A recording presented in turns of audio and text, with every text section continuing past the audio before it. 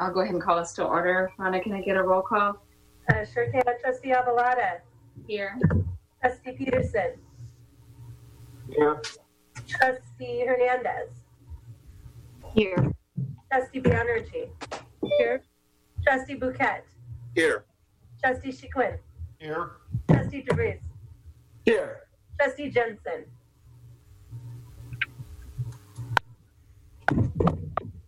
I see Trustee Jensen there. We do have a full quorum. I guess I want to make sure Trustee Jensen can hear us. I can hear you. Okay, great. Sorry, I didn't hear you. Okay, fantastic. I will move us to public comment. I have Virginia Adewole. Hi. So, go ahead. Okay. I'm a resident, internal medicine resident. We'd like to share a Black Lives Matter statement with you. Human life has intrinsic value. Black life is not the exception. The unconscionable killings of unarmed Black men and women is a public health emergency. These killings, an extension of America's 400 years of systematic dehumanization of Black people, are an affront to our values, our oath, and our mission. As physicians in a healthcare system that has participated in this dehumanization, we have a grave responsibility to be part of overturning it. Now more than ever, physicians can be compassionate, informed, receptive, and vocal for the voiceless. We must breathe life into the legacy of those who have been rendered breathless. Those like Emmett Till, George Floyd, Breonna Taylor, Trayvon Martin, Tamir Rice, Michael Brown, Eric Garner, Tony McDade, and countless others. As physicians, our practice has historically been guided both implicitly and explicitly by the ethical tenets of autonomy, non-maleficence, beneficence, and justice. Today, we must broaden the scope of these tenets to protect Black lives. Chika? Our respect for autonomy is a natural extension of our respect for human life. We reject the pervasive, traumatic notion that the lives of Black people are less valuable than those who are white, privileged, and of means. In order to help our patients make sound, informed decisions about their health, to help them exercise their autonomy, we have a responsibility to build an environment that is physically and psychologically safe from bias so that we can provide the kind of guidance that cultivates health and well-being for all. Non-maleficence. The callousness with which Black people are killed is a salient violation of the principle of non-maleficence. Institutional racism, although more nebulous in form, is almost as damning in practice. Our responsibility as healers is to speak out against brutality and injustice perpetuated by society at large, while engaging in concrete ways to deinstitutionalize racism in healthcare through education and policy changes. My turn. Michael? Thank you. So that's Virginia, and then Chika Egbe just spoke. Thank you. And next I have Michael Obagira. Yes. I hope I got that okay. That was fine. Thank you. Beneficence. We healthcare workers of all colors stand together in passionate conviction that we can contribute positively to the health of our most vulnerable patients, not just by prescribing medications, performing procedures, and not even just by listening. The present climate of inequity and injustice renews our commitment to advocate for the most marginalized of our community. From such advocacy comes empowerment, combines our respect for autonomy with our commitment to beneficence, non-maleficence, and justice. Justice. In order for there to be justice in healthcare, there has to be a vertical, not horizontal, distribution of resources. Currently, the most vulnerable have the least. Because healthcare exists within the larger context of society, the distributive justice we seek is inextricably tied to civil and legal justice. Go ahead. Yes. When we together in action and voice embody the ethic that is Black Lives Matter, we will honestly be able to say that all lives matter, and we will finally become a more just and healthy society. Thank you for listening. Thank you so much. We also have Robert Vergara. Hi, I'm Robert. Thanks for hearing me out here. I wrote something out here just so I'm a little bit more concise with my statement, but My name is Robert Vergara. I'm a former psychiatric social worker at John George Hospital, but I was recently released from my probationary period, or in other words, I was let go for not meeting perceived working standards. I completely disagree with this decision. I felt I was judged from a limited view due to inexperienced leadership. I believe this is a huge problem at John George, which is the main reason I present myself to you today. The second reason is why I want my job back. I believe I could be a positive influence with Alameda Health System, and I know I'd be a dedicated, loyal employee.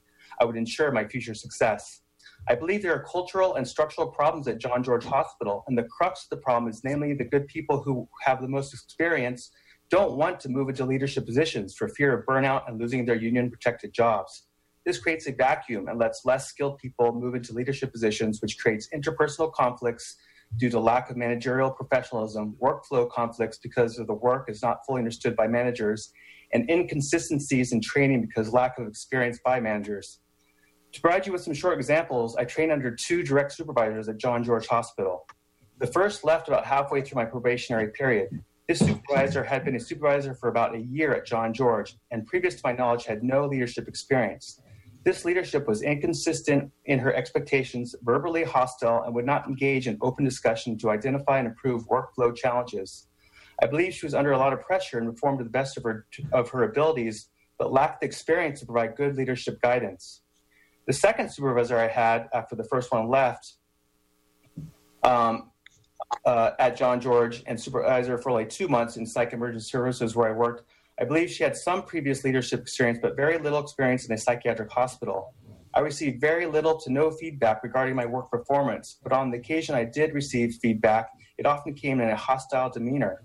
I once made a mistake and transposed a phone number from a 9 to a 4. This caused a caller to call her phone instead of my phone. It was an honest mistake, but she made a big deal over an incident and verbally lashed out at me and made a small incident into a big deal. These incidences can be confirmed through emails and my social work colleagues at John George Hospital. Lastly, I want to mention I don't want to lay blame. I believe we are products of our environments and we do the best we can do with what we have. I blamed a failed system in these circumstances, but I believe my release probation was completely biased due to inexperienced leadership.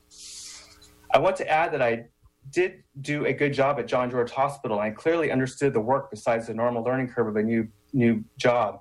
Previous to working for Alameda Health System, I worked in hospitals for 12 years, receiving positive reviews and even taking on occasional leadership roles. Although John George was a new hospital system, I was clear on the role of social work in acute care. Moreover, at John George, I received almost all positive feedback from my social work peers and the psychiatrists whom I worked with. This again can be confirmed by my colleagues.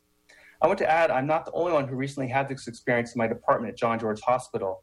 There were a few social workers this past year released from their probation, resigned, or fired from their social work positions. I believe this has to do with inexperienced leadership and not well-defined working standards. This is a huge cost to Alameda Health System. I hope you will not write me off as a disgruntled employee because I am not.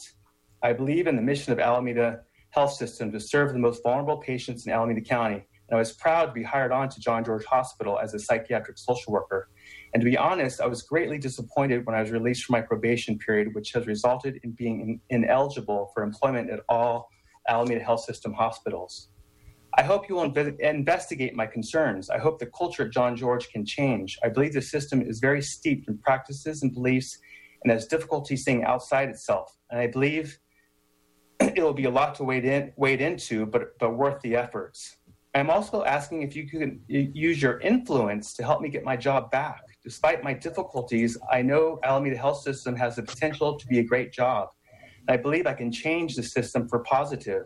If you're interested in more detail regarding my release, I've completed an exit interview and I've sent detailed emails to Joan Davis and Tony Redmond in Human Resources. In the spirit of Black Lives Matters, which is a social justice movement, I hope you can reconceptualize John George Hospital as at a fundamental level to create training systems with checks and balances and produce good leaders.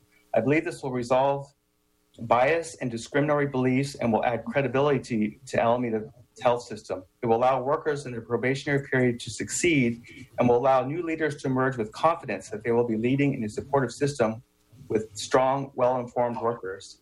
Thank you for your time. Thank you, Mr. Vergara. Appreciate your comments. Did we have any other speakers added, Rona? thank you so much to all the speakers. Very fitting to begin with our physician speaking on Black Lives Matter. Thank you so much for taking the time. That was really beautiful. Yeah, it's quite a time to be in healthcare, quite a time to be in the safety net. I think between COVID-19 and all of the unrest, it feels like everything has changed, and then in some ways it feels like nothing has changed. The police murder of a Black man in this country is really nothing new. Sadly, George Floyd wasn't the first by far, and it's not even an infrequent occurrence. I think what's new is that there's a little more widespread realization that's happening right now, so that does feel different.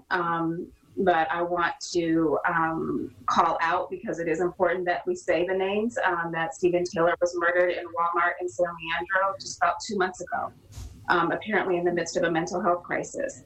And we know that with the pandemic, and by a police officer, we know that with the pandemic, we're seeing a lot of exacerbations of behavioral health conditions and just a lot of stress in our community. And so I think we're all just deeply familiar, painfully familiar with all of the impacts of systemic racism and systemic inequities that have been baked in from this country's inception. And this is the work that we do. So our mission is unchanged. Our work in many ways is unchanged, and our charge to end health disparities is unchanged. I think, although everything feels new with COVID-19 and this new virus that we still don't know much about and that we're still very much in the early stages of dealing with, all too familiar and tragically predictable are the disparities that are already emerging, that are bearing out not only across the country and in our state, but even in our own data that we've started to dig into. And I'll speak a little bit on the work of our COVID task force, but it's beginning to bear out even in our own data within our system, and we really strive and work hard to identify these things early and get out ahead of them to the extent that we can. And so I'm proud to be part of a team that is focused in that way. I think there's opportunities with innovation just from us bringing our lab testing in-house. It's a huge milestone for AHS, and we'll hear about that later, and just new partnerships or deepening partnerships in response to the crisis, like our partnering with the county on things like the isolation and quarantine hotel and contact tracing. And so I think all of those things are positive. I think what's also highlighted for me and for a lot of us is what can we do and what is our responsibility as an institution to ensure that we have representation where it's needed, that we have, and that we're striving for equity, and that we are embedding into our infrastructure diversity and ways to ensure that we are best positioned to close the gaps that we know exist and have existed for a long time. So that concludes my remarks, and I will hand it over to Del Vecchio for the CEO report. Thank you, Dr. Abalade, or Trustee Abalade, too. And I add my thanks to our public comment speakers as well. I think this is a kind of a clarifying time for all of us, and I think all of your remarks so eloquently call that out and really give voice to it. So I won't attempt to add to that because I think it's been so well stated, and I know that we're a little behind time here. So I want to thank everybody for that. I do want to share with the trustees, Joe, that many of these conversations, like in many of your own organizations, I'm sure are happening throughout ours, and I think you would be pleased to know that these are some tough conversations that are actually occurring through all pockets of the organization, and they are not easy, and I don't suspect that they will be for a while. But I applaud people for leaning in and being vulnerable and being open. And I've said to the leadership team when we're having conversations like this, I think in general the two most powerful words any leader can say is "I'm sorry," and I'm sorry when you realize that you have made some transgression, and hope that people will understand that that should be attributed to the head and not the heart. The other thing I've said to people is, these conversations and these revelations and the gifts that people are sharing with you, you should absolutely take personally, because you have a position of privilege and you have an opportunity to impact and influence change, both within our organization and outside of it. So take it personally, but don't take it personal. Taking it personal means that you are seeing it as an affront, or you're seeing it as an indictment of your own values and motives. And unless that's true, then it's not about you. It's really about where you have the opportunity to make change, and you should be open to hearing perspectives and lived experiences that are different than yours, and allowing that to inform your leadership journey and your walk as a member of this organization. So that is coupled with, I have been appreciative of the opportunity to co-chair the HEDI task force with Trustee Hernandez, and I won't say much about it. She's going to give an update later on where we are with that work. It's taking a while, but it is some excellent work and some really dedicated efforts on those individuals who are engaged in it. We do expect that more people will have an opportunity to shape that work and to shape the actions that come out of those recommendations, and I look forward to that.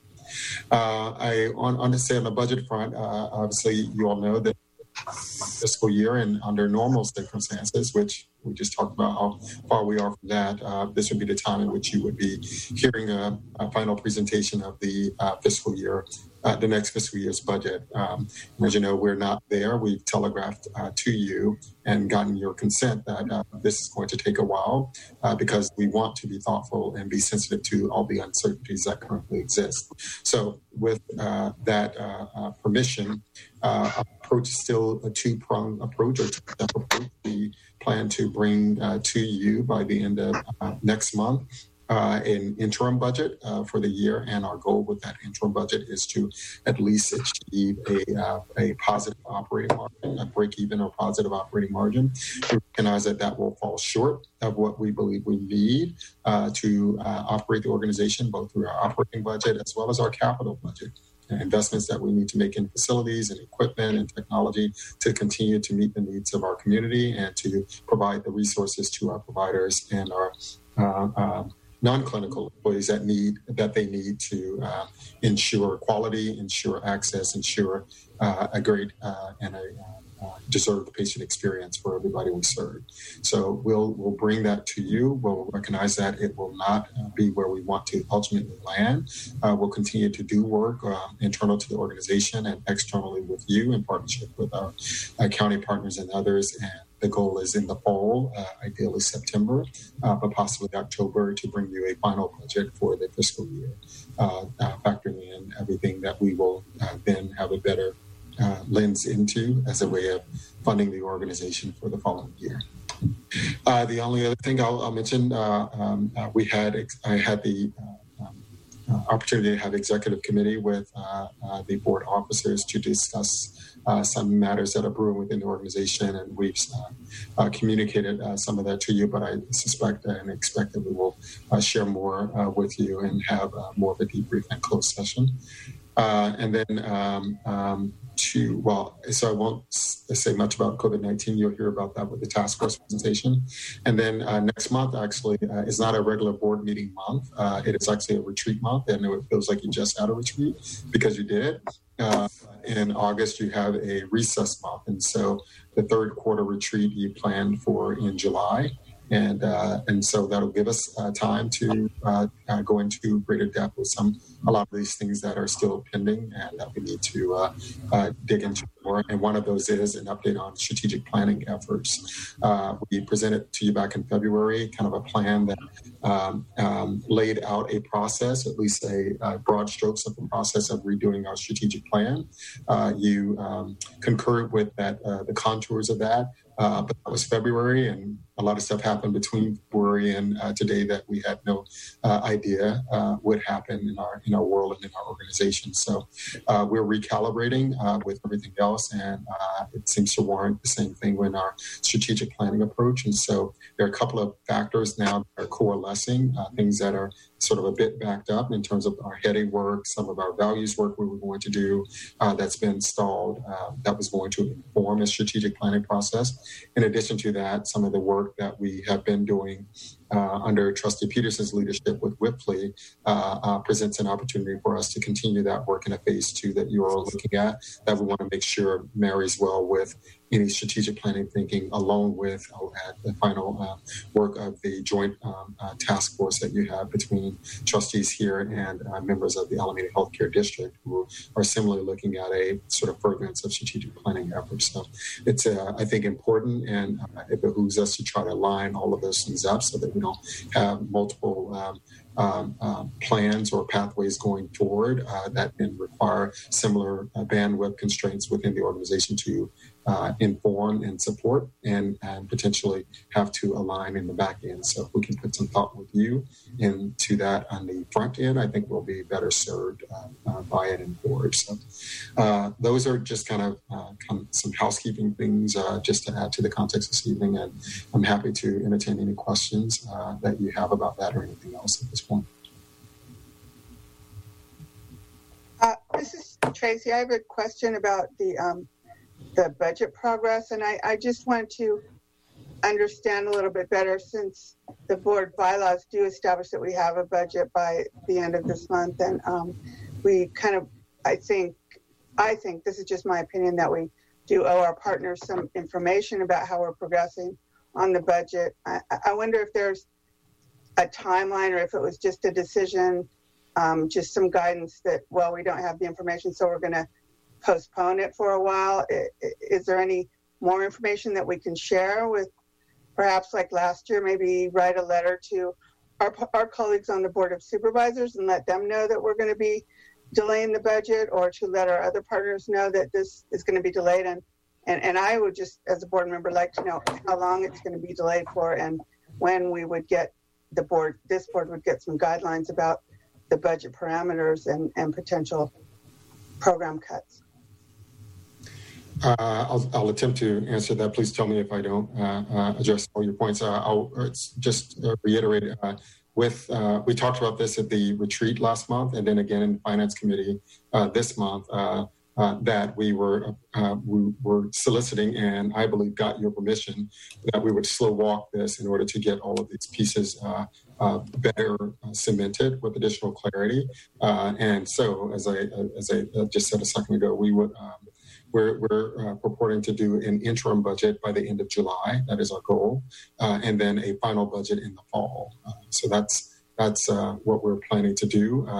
I will say, actually, communications to the county about this process, I believe occurred, and trustees who were involved in the joint meeting with the Auditor Controller can clarify or correct me if I'm wrong there. We had a joint meeting after the retreat in late April, or late May, I should say, where we had the chance to update the status of our budget planning efforts, where we communicated to them that we were, because of some additional relief funds and a lower cost than we had forecast in terms of losses, we were going to be compliant with the permanent agreement at the end of this year, and that we needed still to have a conversation, because next year was still fairly ominous, because a lot of this benefit that we had also included dollars that we expected next year that came early, thanks to some collaboration with state partners and local partners. So the feedback we got was, thank you, that's good to know, you'll be in compliance this year.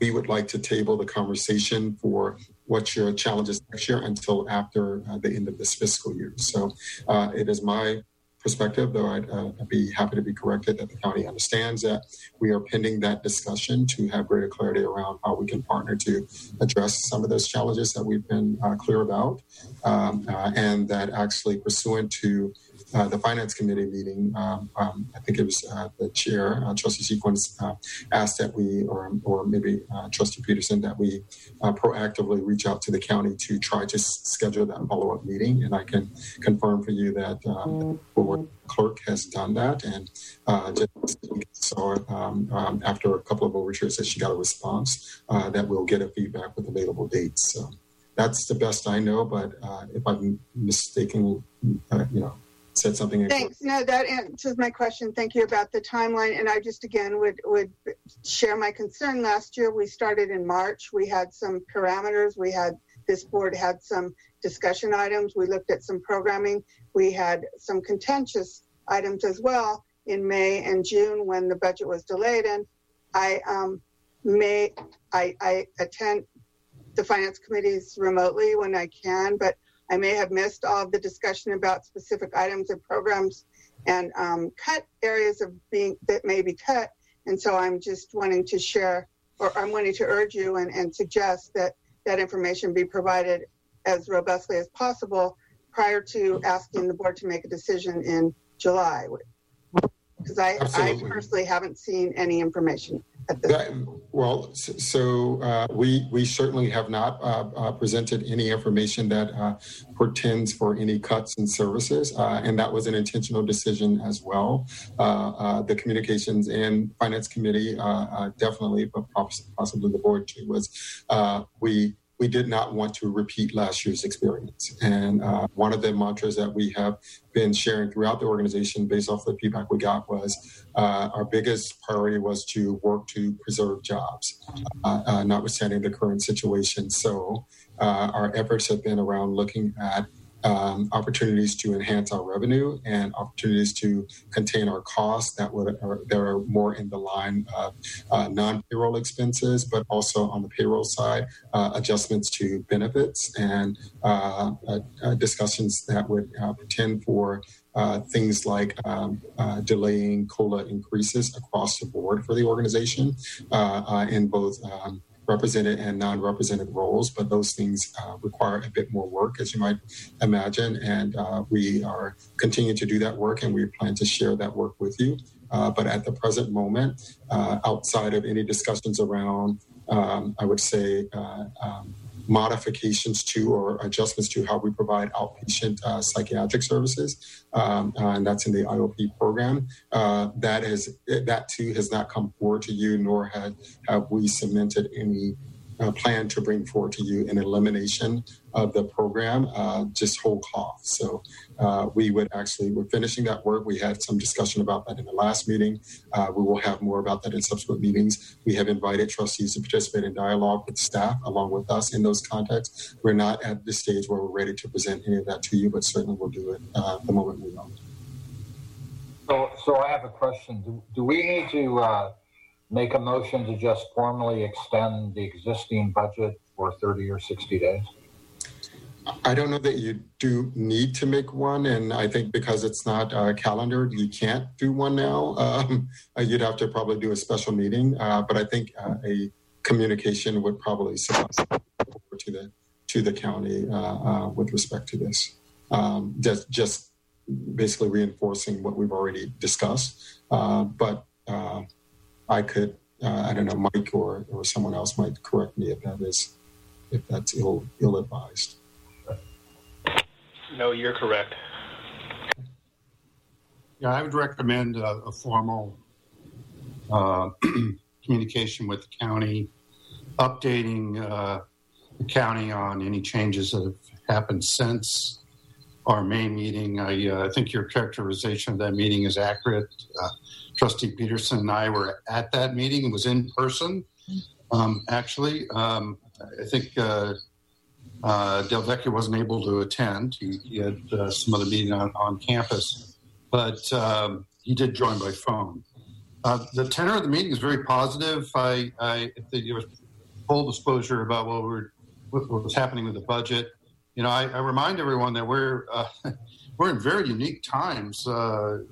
Hospitals across the country are scrambling to figure out where they actually really sit with their finances, and it's hard to do planning. And that's basically what the budget is. It's a plan for the next year.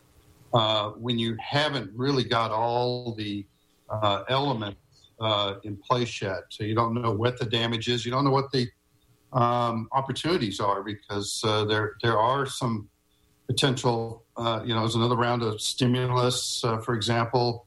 We don't know what the state of California is going to do to assist or not assist. that's the reason, the logic behind the process that we have here. The disadvantage is clear as well. As we experienced last year, it draws it out. It creates more anxiety for most stakeholders. So it makes the job of the trustees harder, and it actually narrows. This is a point I've been making over and over again. It does narrow the window for savings opportunity. If you pass a budget in the fall, you may only have 9 months to make up the savings that you would have had 12 months to do otherwise. But I think clearly we don't have a choice given COVID and what's happening with our fans. On top of that, it's also Epic and our revenue collection cycle, which I think there's good news there. The CFO is going to report on that later. But I think this was my finance committee report. I didn't mean for that to happen, but sorry. I didn't mean to do that to you. No, it's okay. I hope that Trustee Jensen, does that answer your questions? Thank you. Yeah. And Louis, I think you started to mention a formal communication, so maybe in the finance part we can circle back to that. Perfect. Okay, fantastic. Any other questions for Mr. Finley? Okay, great. Let us move to the medical staff reports. Dr. Ballard? Actually, you know what? I'm sorry. I do have a question. Totally off topic from finances. Delvecchio, I know we've seen some recent increases in Alameda County in COVID-19. How are we doing there? I know you provide us the daily dashboard, but I just kind of want to hear from you for the general public. Sure. Thank you, Trustee DeVries. Yeah. So you're right. As a county, Alameda County now leads the Bay Area in terms of positive cases. We are not, as a region, not as challenging or concerning of a situation as Southern California in terms of actual experience, but our positive cases are up. What's been a little bit reassuring, or at least comforting, is hospitalizations have continued to be relatively flat.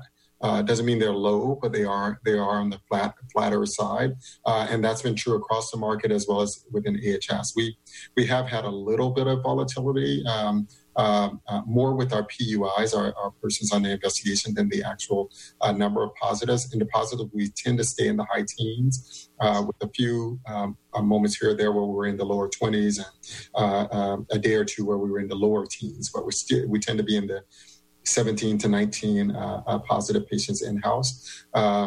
We have very few patients, I think less than 3, maybe even just 1, that are in the, we have about 3 or so in the ICU, and then less than 1 or 2 who are on ventilators. So if you're looking at kind of increasing severity of illness, we're seeing less of that than what we saw in the earlier stages of the pandemic experience, at least so far.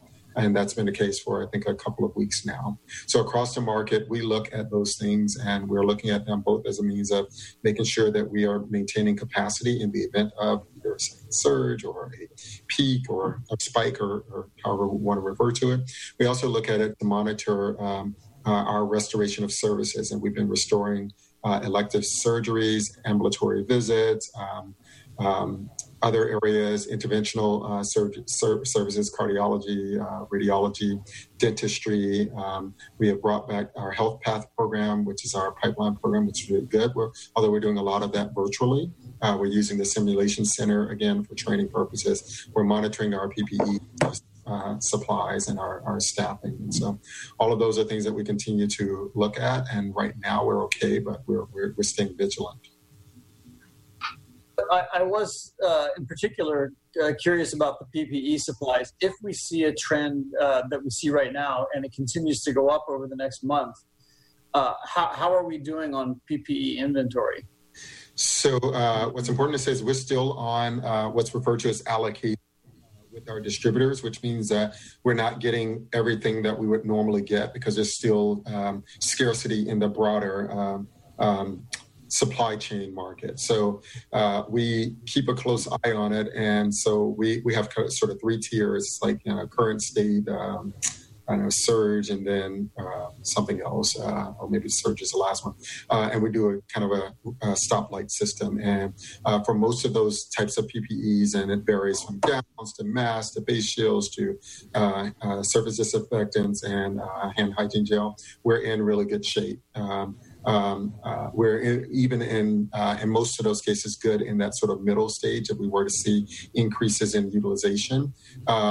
Again, what's been good is while we have had a lot more positives, and that's somewhat good because that means, we're testing more, but the spread is still out there, which is what we're confirming. It's just that people have been hospitalized. The other thing, and you heard a reference to it earlier, is we have testing in-house now, so we have greater turnaround times for many of those tests. So that keeps us preserving PPEs, particularly for those PUIs that turn out to be negative, so we can take them out of the questionable category sooner. But we're also able to test patients before they come in for visits too. So it's kind of a codependent sort of interplay of all those things. But right now we're looking okay, but we don't rest because we're still on allocation, which means that there's still certain things we can't get, like PAPRs, as purified air respirators, that are just tough to get in the market. We're barely getting any of them. So we're using our existing inventory, redeploying them because we haven't had to use them as much in our ICUs and other areas. We can use them in some of our procedural areas where we didn't have them before and we need them now. If I could be indulged with one last question, I know that the pandemic has really peeled back the curtain on a lot of the inequities that our society faces.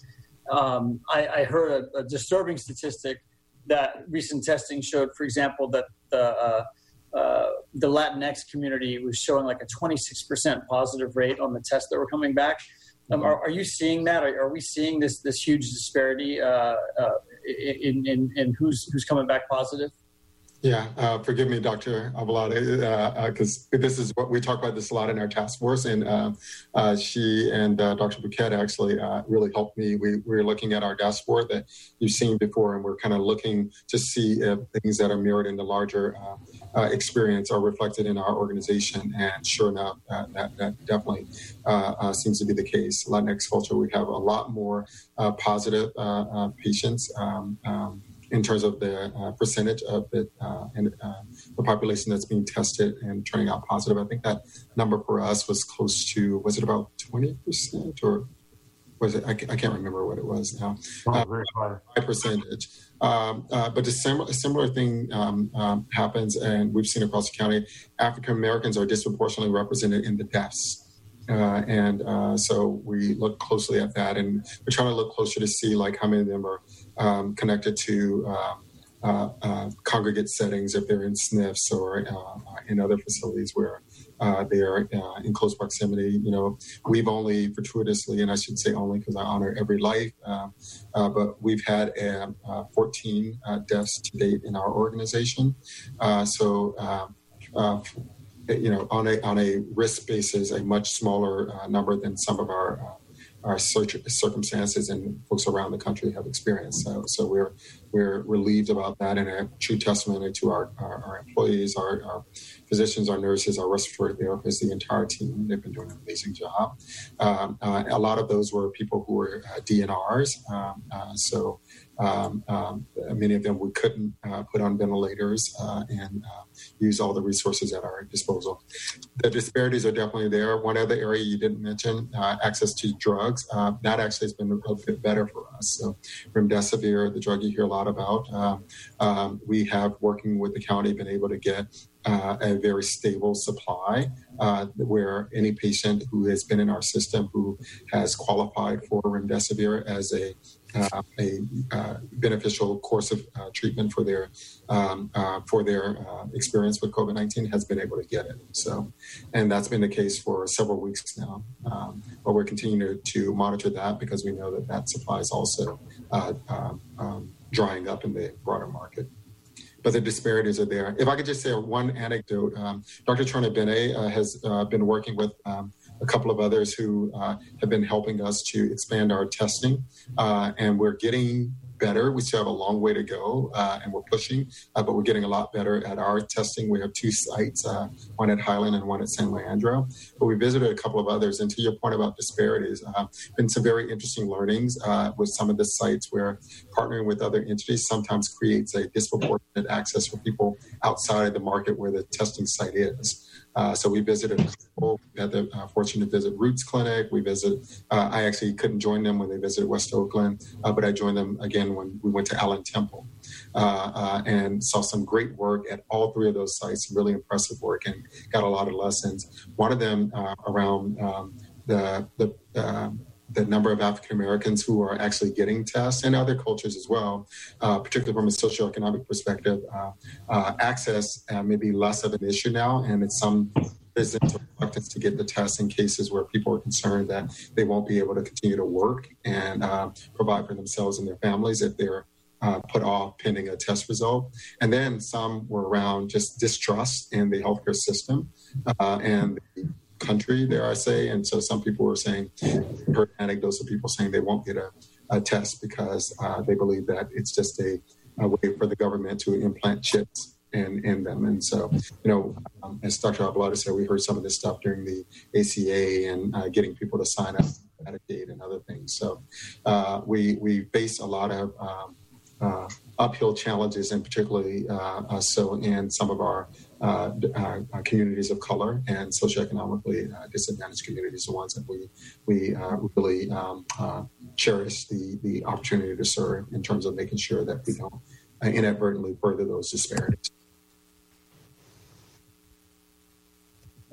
Thank you. Sure. Thank you. Any other questions? All right. Medical staff report. Dr. Ballard. Hi, Trustee Abalata. Thank you. I will start out saying that med staff's primary purpose for being is to deliver quality of care to the patients and ensure patient safety. In the recent past, there's been a great deal of conversations and energy poured into other conversations with members of the medical staff. And I think that letters have gone to the Board of Trustees about different departments, different leaders. And I am saddened that there's so much of an upheaval in the operations and HR of the docs in this hospital and the mid-levels in this hospital and this hospital system that those types of things spin out of control and go the way they've gone. When I've been approached and when members of the medical executive committee have been approached, I think the party line is that if it doesn't involve patient quality of care and patient safety, then there has to be a different way to solve it. It's not something that med staff should do. It's not our domain. And I think the flip question is, what does that then create as a relationship between med staff and the executives or the operational wing of AHS? And what does it mean in terms of the relationship between med staff and the Board of Trustees? And I think, I don't know that answer. I really don't anymore. You've been privy to my reports every month now for 18 months. And I think trust and building trust between executives and the med staff has been a priority for me. I am taking it off my goals list because I feel like it's broken. And I don't know currently with the way things are going if it's fixable in the near future. So that's basically my report. I think in terms of quality and patient safety, the med staff is right on track. Anything in any of the communications to the board recently that would even remotely touch on FPPE or quality of care, med staff's all over it, and we've already investigated it and did inquiries and all kinds of business around every question that has to do with patient safety and quality of care. but I am not going to get involved in the HR stuff. It's not my domain. It's not what I'm meant to do. And I don't know how the relationship looks between med staff, the executives, and the board of trustees around any of these issues. Because my gut feeling is that patient quality of care and patient safety is going to suffer if the other stuff doesn't get fixed. That's what I feel. And I don't know what can be done. And that's where I am.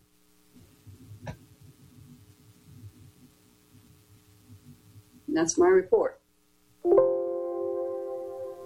Thank you, Dr. Ballard. Trustees have questions? Trustee Abaleta, I do want to comment on this because I want to be very sensitive to what Dr. Ballard has just stated out loud, and it's been stated before.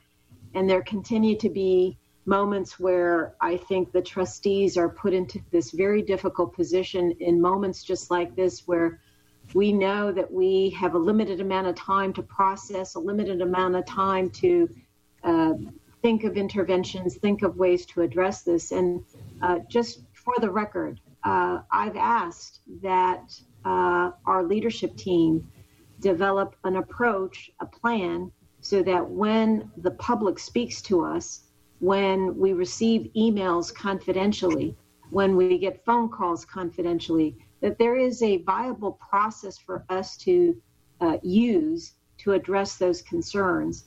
And at this point, given what we've experienced and the level of concerns around trust and communication and relationships, it's possible that we need to look at the possibility of bringing on some sort of independent third party, whether that's an ombudsperson or we find a role within our institution that can be in some way, shape, or form a slightly independent voice, if you will, that the board can ask questions and have answers brought back about what is happening, and do that in a way that's productive, because otherwise I think, all of us are going to continue to receive concerns and emails, and also we continue to hear these incredible comments at the public that the public brings to us, and by statute, by rule, we really can't comment at this time. It's really not the venue to do that, but we need a venue and we need an appropriate way to deal with that. And so I hope our trustees collaboratively will look at this at our next retreat, whether it is an internal person already in our offices that can be placed in that role, or if we need an external third party. But I hear you, Dr. Ballard. I know that I've received those kinds of concerns. I'm sure everyone on the board has received those. It's not falling on deaf ears, but I think we do need a process of how to resolve. Can I jump in here? Can I just respond to that first, Joe, if that's okay? So I said this in QPSC, and a lot of you didn't hear it. I don't think that anyone in the medical staff leadership or in the medical staff in general has finds any issue with the Board of Trustees, because you're all heroes. The fact that you put as much of your energy and time on a volunteer basis into trying to make this system what it is, what it could be, we really admire you and respect you and just think you're amazing people. I think that the reality is, though, you're doing this on your free time. You're putting, you've got lives and you've got jobs, and we all realize that.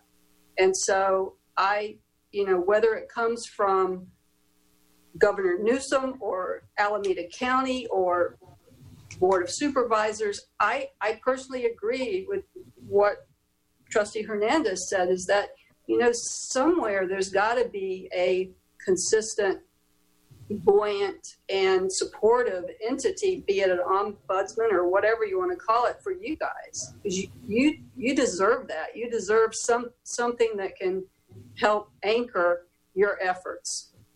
That's a position that's supported by all the things that support us. So, and it can't be your employee. It needs to be something else. It can't be Delvecchio. He's got enough on his plate. It has to be something else. And we don't expect you to do it, but in order to improve that relationship across the board, you guys need some help for this very thing. And I'll let you speak now, Joe. I just wanted to dovetail that to what she said. Yeah, and I'm just brainstorming here because it is very painful when you hear a comment in open forum about a personnel issue, either from that individual or from others about an individual, or when we get a random email. And we know that we cannot talk about personnel issues in public. It's a no-no, and yet we are a public agency, and therefore we're supposed to maintain a level of transparency. I do think potentially this is a way, this could be resolved through closed session of our HR committee. When I first joined the board, we didn't have an HR committee, or we brought it back, and we dealt with some very difficult budget and negotiation decisions in that committee, and we obviously had to deal with them in closed session because it was about negotiations. I felt like it got us to a better place. And then we pulled back, and then we re-implemented the HR committee, but it mostly is dealing with broader issues around benefits packages, around employee engagement, about how we're doing it on our workers' comp goals. But maybe the HR committee needs to have a closed session where it deals with these HR issues in a manner where board members can feel informed and can have dialogue without violating a person's privacy, because we're dealing with personnel issues which are difficult. It is a very difficult position, and I'm not even entirely sure what veiled thing you're referring to today, but I know of at least a couple that have hit my inbox in the last couple of days. I have to assume it's one of those, but I don't know. As a trustee, I don't have that depth of experience. I'm not there every day like the doctors. So maybe we could build out the HR component of our work to address these things. I think part of the problem is that our culture, I think that will help solve certain problems, but I think there needs to be crosstalk, and there needs to be some sort of sense that, people are working on this for the culture of trust to get regained. And I think it's the culture of trust and the discontent and the fragmentation and the silos. I used that word in a conversation with Delvecchio early this morning. And, I think it's the fragmentation of that distrust that's really undermining us having a culture where we can move forward and deliver care and have, a staff that feels like they're not going to be hoodwinked after a while. So I don't know the answer, but I do know that it has to do with trust, and it has to do with relationships. And I feel like we're worse now than we were even 2 months ago. And I'm concerned. Yeah. I would just add that, we've been hearing the lack of trust as the number one concern now. Coming on 2 years, is it? 18 months for sure. And at some point in time, we've got to, if things are going the same way, but the trust is not being rebuilt, something has to be done. And we've all been talking about, yes, we need to do something, and we wish, but I too feel that we hear, and if there is that neutral, independent, almost like we have an internal auditor, I feel like, who has the ability to do it. It has to be an independent person who's not part of the HR. I feel very strongly that it has to be independent of HR to be looking at, so that it has the trust from both sides. This is not one, weighting one group against the other. The entire idea is that both sides have to feel like we can trust this, and that that there are no conflicts here, there are no underlying issues here, that we can, focus solely on what some of the root issues are, how can we rebuild trust. A crisis really brings out a lot of things that are under the surface, and some of these have been simmering for so long, and some of them have been out in the open. They've just been exacerbated during this time. So I completely would support the idea of neutral an ombudsman or some kind of role. And Dr. Bullard, that wouldn't be for us. Like, we are here in service of you, the staff. Like, our staff is the main thing. If we are obligated in our oversight duties to be making sure that this organization is not simply sustainable in the fiscal sense, but sustainable in every other sense. Yeah, thank you. Thank you, Dr. Bullard, for sharing that what felt very just raw and authentic and in the moment. And I appreciate that, because I know that's a tough report to give, and it was a tough report to hear. Thanks, Trustee DeVries, I think, for mentioning existing structures within the organization. I think it's really important that we look at our existing structures and we use them. And to the extent that we haven't, we need to, and we are obliged to as the Board of Trustees. So we do actually have an internal audit and compliance person, Rick Kibler, if I'm not mistaken. That's the title, Compliance and Internal Audit. That I see Vivek not. That is not Chief Compliance Officer. Thank you, and which is not part of HR and functions very much independently and can undertake further, I think, in-depth analysis. I'm trying not to use the word investigation, but at our direction as Board of Trustees. And so I think we've probably underutilized him. Just a suggestion. Maybe we have, maybe we haven't, but he has a role that I think could be useful to us if we as trustees have questions about what is going on in the HR realm. And then Trustee DeVries, what you mentioned about HR committee, I don't know whether that makes sense in terms of the scope of that committee, but it may. I think we have to be careful, obviously, as trustees, that we're not getting involved in HR matters that we don't have any business being involved in. And so that's always the line that we're walking, right? Even when we're listening to public comment and understanding that there's some of these things are just delicate and also beyond our scope, and we can actually do more harm than good because we may or may not be, we should or maybe should not sometimes know what some of the details are, and only in certain circumstances. So I think that there's a lot here. I do want to just say, though, that I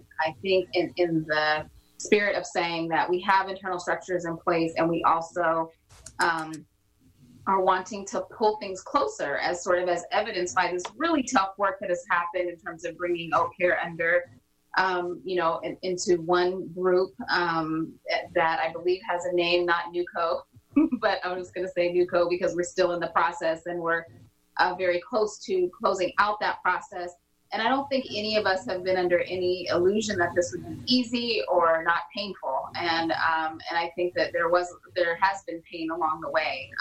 And these are institutions that, in terms of Oak Care and in terms of just AHS, that have been here for a long, long time. And so change is difficult. So I just kind of want to flag that we're doing some pretty major things. I think we're all concerned by the emails and the messages that we've gotten that really range from everything to a lack of trust with the current process to historical and entrenched racism within the organization. And so there, I said it. But these are things that we have to confront. And so, I think there are ways that we as trustees can get involved and assure ourselves that we're on the right track to do what we can. And then I think that there's areas where we can make recommendations around what maybe should be in place for staff to resolve issues that are beyond our scope. Other trustees want to comment?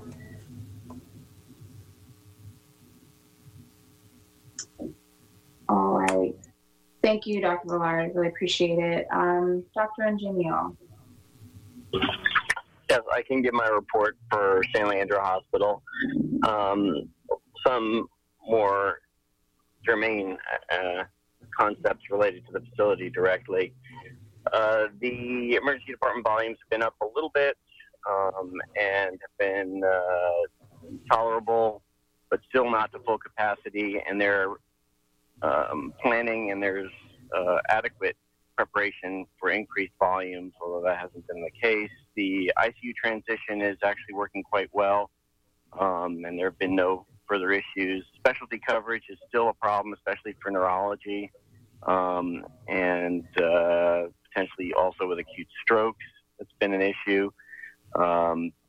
Surgical volumes are still low, although they've increased some, and the testing is there now in the back facility in the tenting area, so we can order tests in Epic and get them done pre-op, and that's been the plan.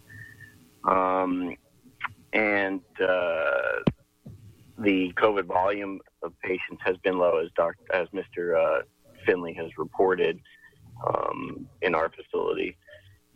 And that there have been still some growing pains, I think, with the vascular ultrasound lab. Hopefully the new equipment will arrive for some fairly important tests, which can't be done quite yet. And there have been some concerns about turnaround time on reports. And hopefully that will be resolved as well shortly. That was mainly from the emergency department report. And that would conclude my report. If any other questions, I'll be glad to entertain those now. Questions for Dr. Ingenio?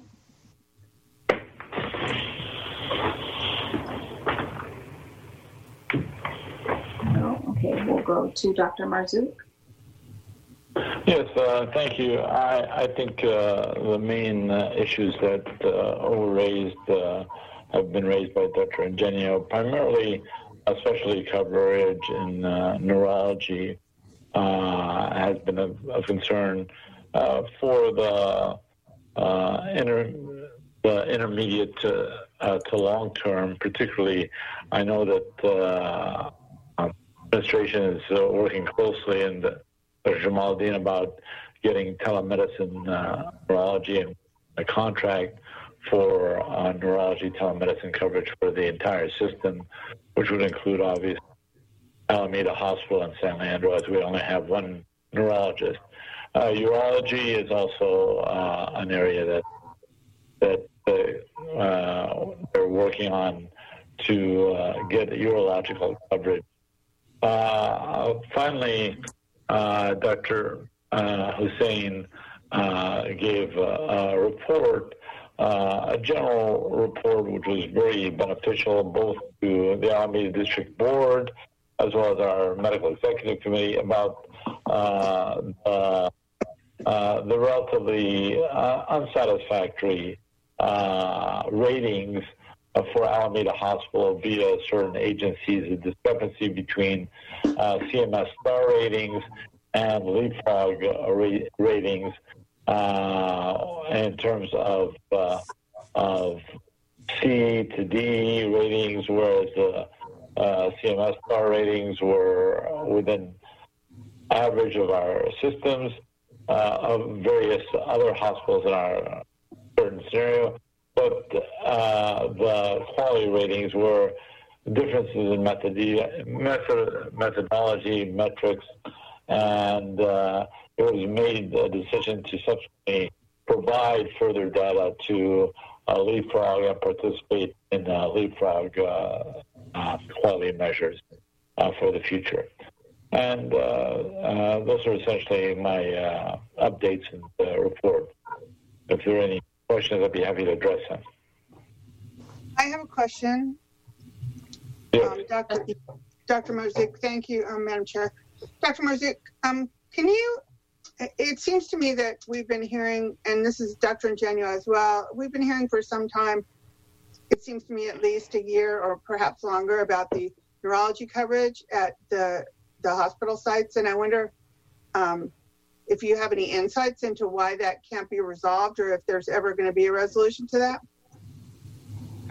Can I comment on this? This is Ghassan Jamaluddin, Trustee Jensen. We have a new contract with Dr. Kang, who covers partially right now for Alameda Hospital, and we have the Alameda Health Partners, 2 physicians who are covering 1 day per week. Now, there is a national shortage of urologists. This is a well-known fact throughout the country. We have really tried to recruit for a long time, and the lack of having robotic surgery does not attract young graduates to come and work for us. I had communicated with UCSF and with Kaiser in the past to have access to our surgeons in case we recruit, to have access to do robotic surgery, and it was not successful. Now, recently, Dr. Talmadge King, the dean, introduced me to the new chair at UCSF. I met with him actually this week, and he's very interested in a partnership to work on recruitment and having access for robotic surgery at UCSF Parnassus. So we have a follow-up meeting, and he's also interested in creating an expansion of the urology residency program at UCSF. So we are working really very diligently on this. This is like, in summary, it has been like really almost a weekly thing addressing urology at the system level. Thank you, Dr. Jamaluddin. I hope that answers the issues that were brought up by the physicians as well.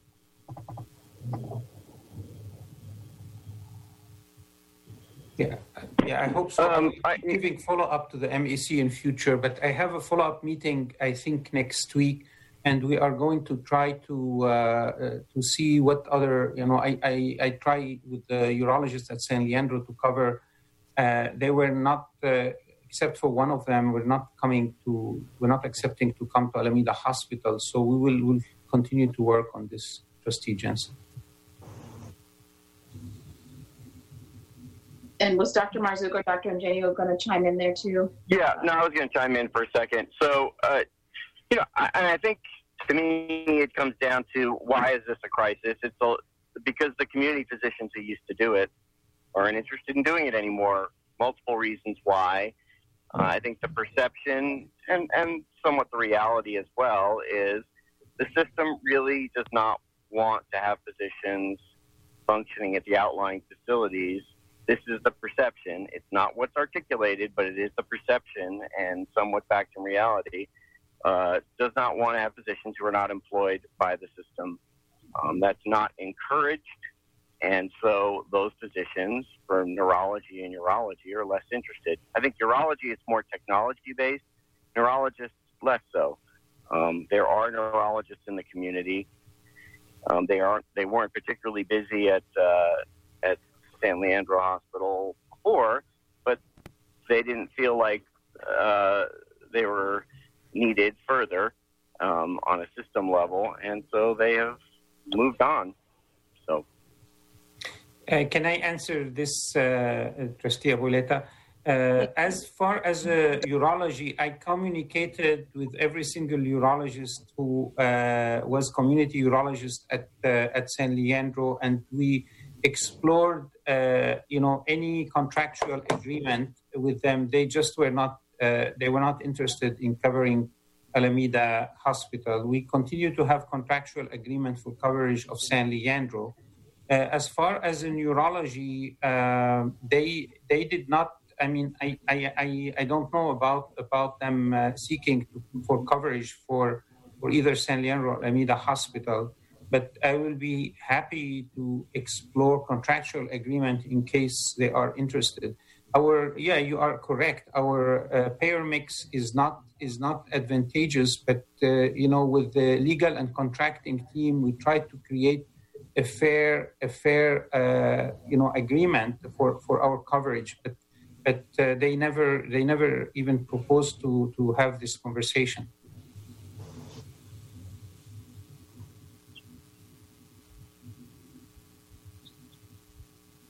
So if I'm understanding, it sounds like with respect to neurology, we are open to not just employer-employee relationships, but also contracting out in order to create capacity, but we have not found interest there. Is that what I...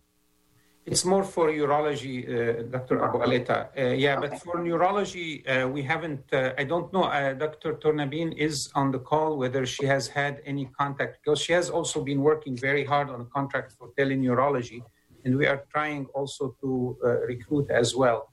I don't know, Felicia, do you want to comment about this? Yeah, we don't have, I've been working closely with Dr. Cahill, and we have not gotten any queries from community physicians and continue to work on teleneuro, working through some different bids from different vendors. And that's an ongoing process. We're in a back and forth with 2 different vendors right now.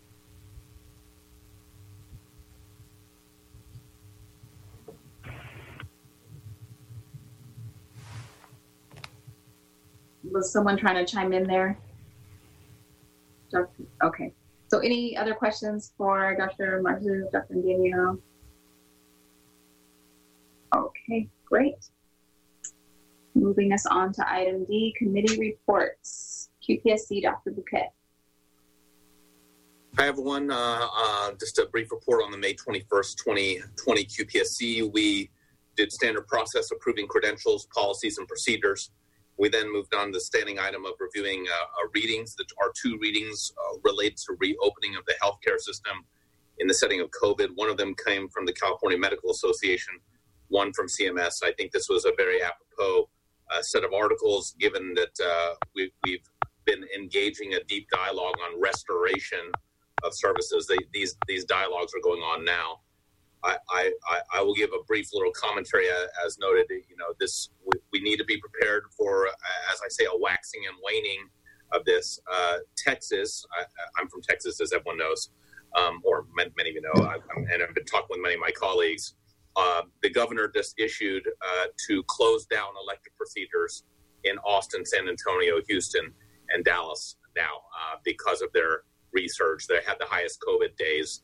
They've had 2 consecutive days. So our reality is going to be moving back and forth. And that's where I am proud of our restoration dialogue that we're having, because it will prime us should we need to pull back and then resume again. A lot of that was addressed in those 2 documents. Then we heard from the SBU, our standard SBU report. This one was from behavioral health last month. And we went around all the changes which have been going there. I'd like to close out by saying the main issues. Dr. Siddhartha closed by saying his 2 main issues, rank list number 1, were he queried whether we had the ability to sustain the improvements that we've made. He didn't know if our organization had the energies to keep doing it and resources. It was just a question. And his number 2 concern was safety. Safety in our behavioral health system.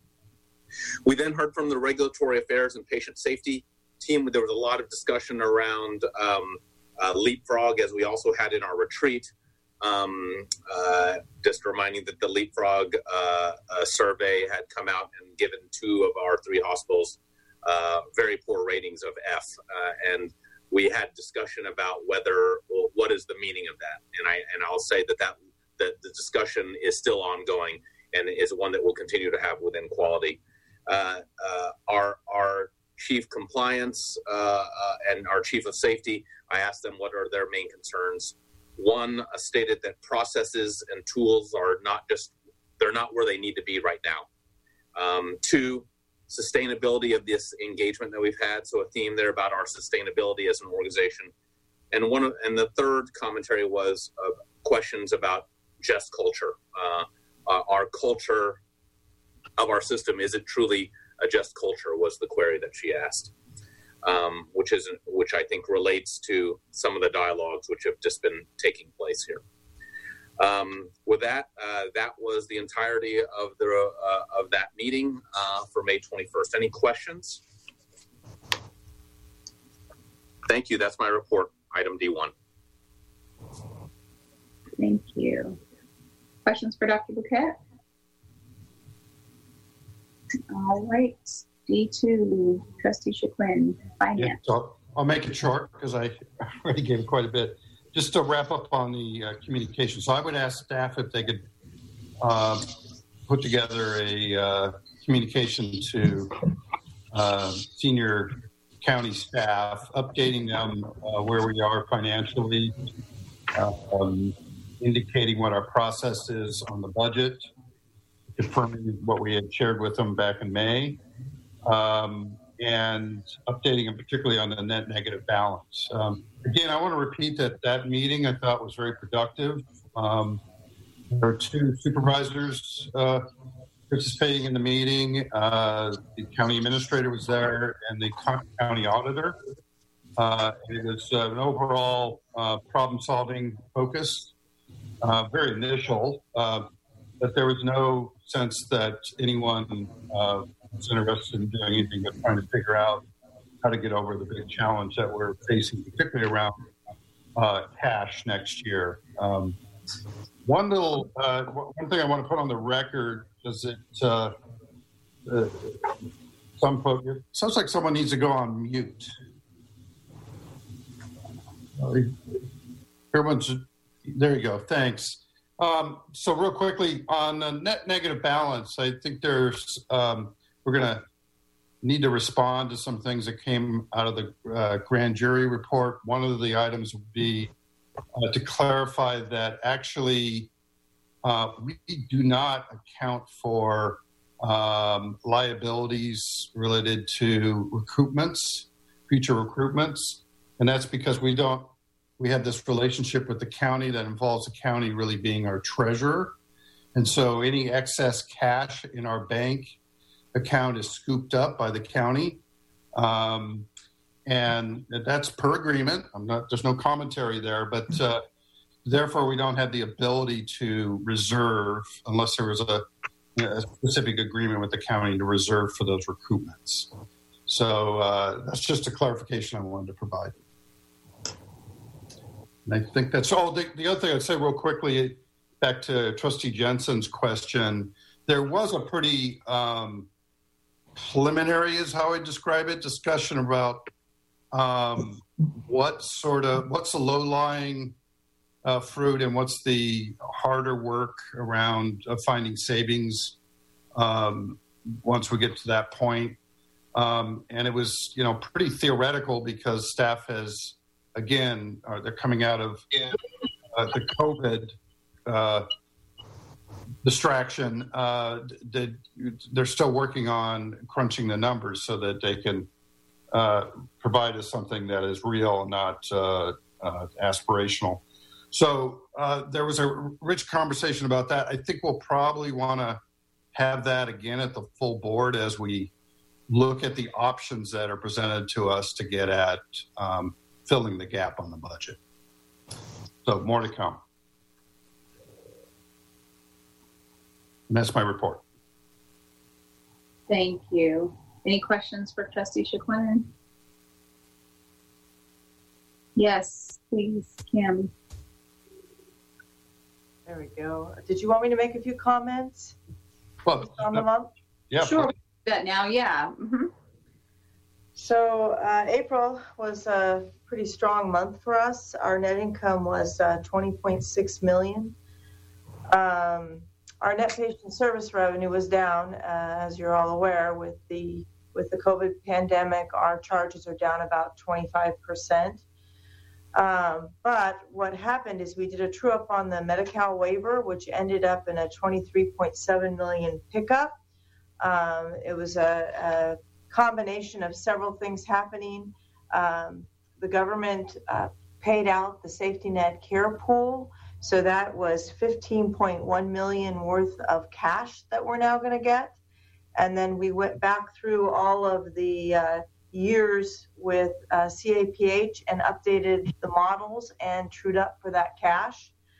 So it ended up being a big pickup in revenue, but not quite as much of a pickup in cash.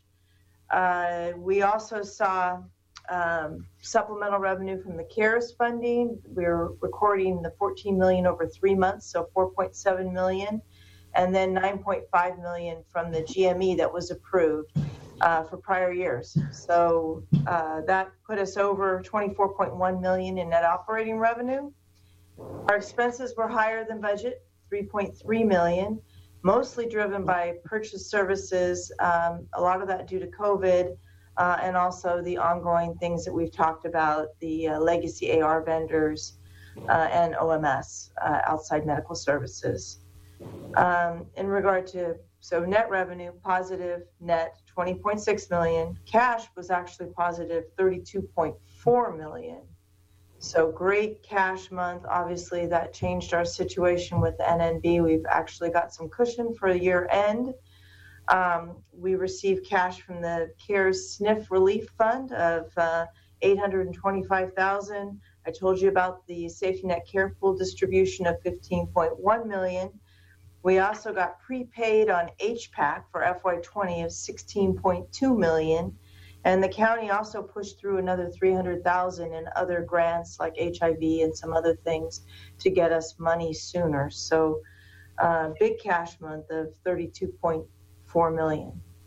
So lots of big swings in our financials.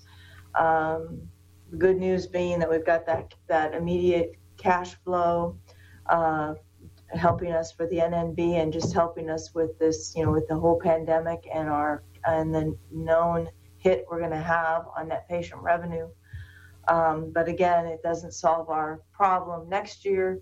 Our cash flow is still going to negatively be impacted, and I think we'll hit the NNB limit probably in September. Thank you. Well, you rattled off all that great news really fast. I want to make sure I got it. There was a separate CARES allocation for SNF, you said? Yes, for the skilled nursing facilities, 825,000. Okay. Yeah, in the front of the presentation, there's a box of all the funding opportunities and what we've gotten so far in the PowerPoint. There's also a recap of our expenses as well. Thank you. Questions for Kim or Trustee Chiquin on finance?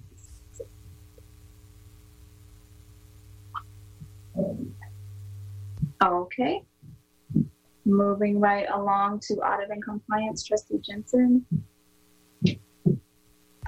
The Audit and Compliance Committee approved the contract with Moss Adams, the external auditor, and there was discussion in a number of areas. I'm the new chair, so I am not going to attempt to explain all of the issues that were discussed and addressed. Just to say that Rick Kibler, as always, did a great job of supporting the committee, and the contract was approved with Moss Adams. Great. Questions for Trustee Jensen on audit and compliance? Short and sweet. Okay.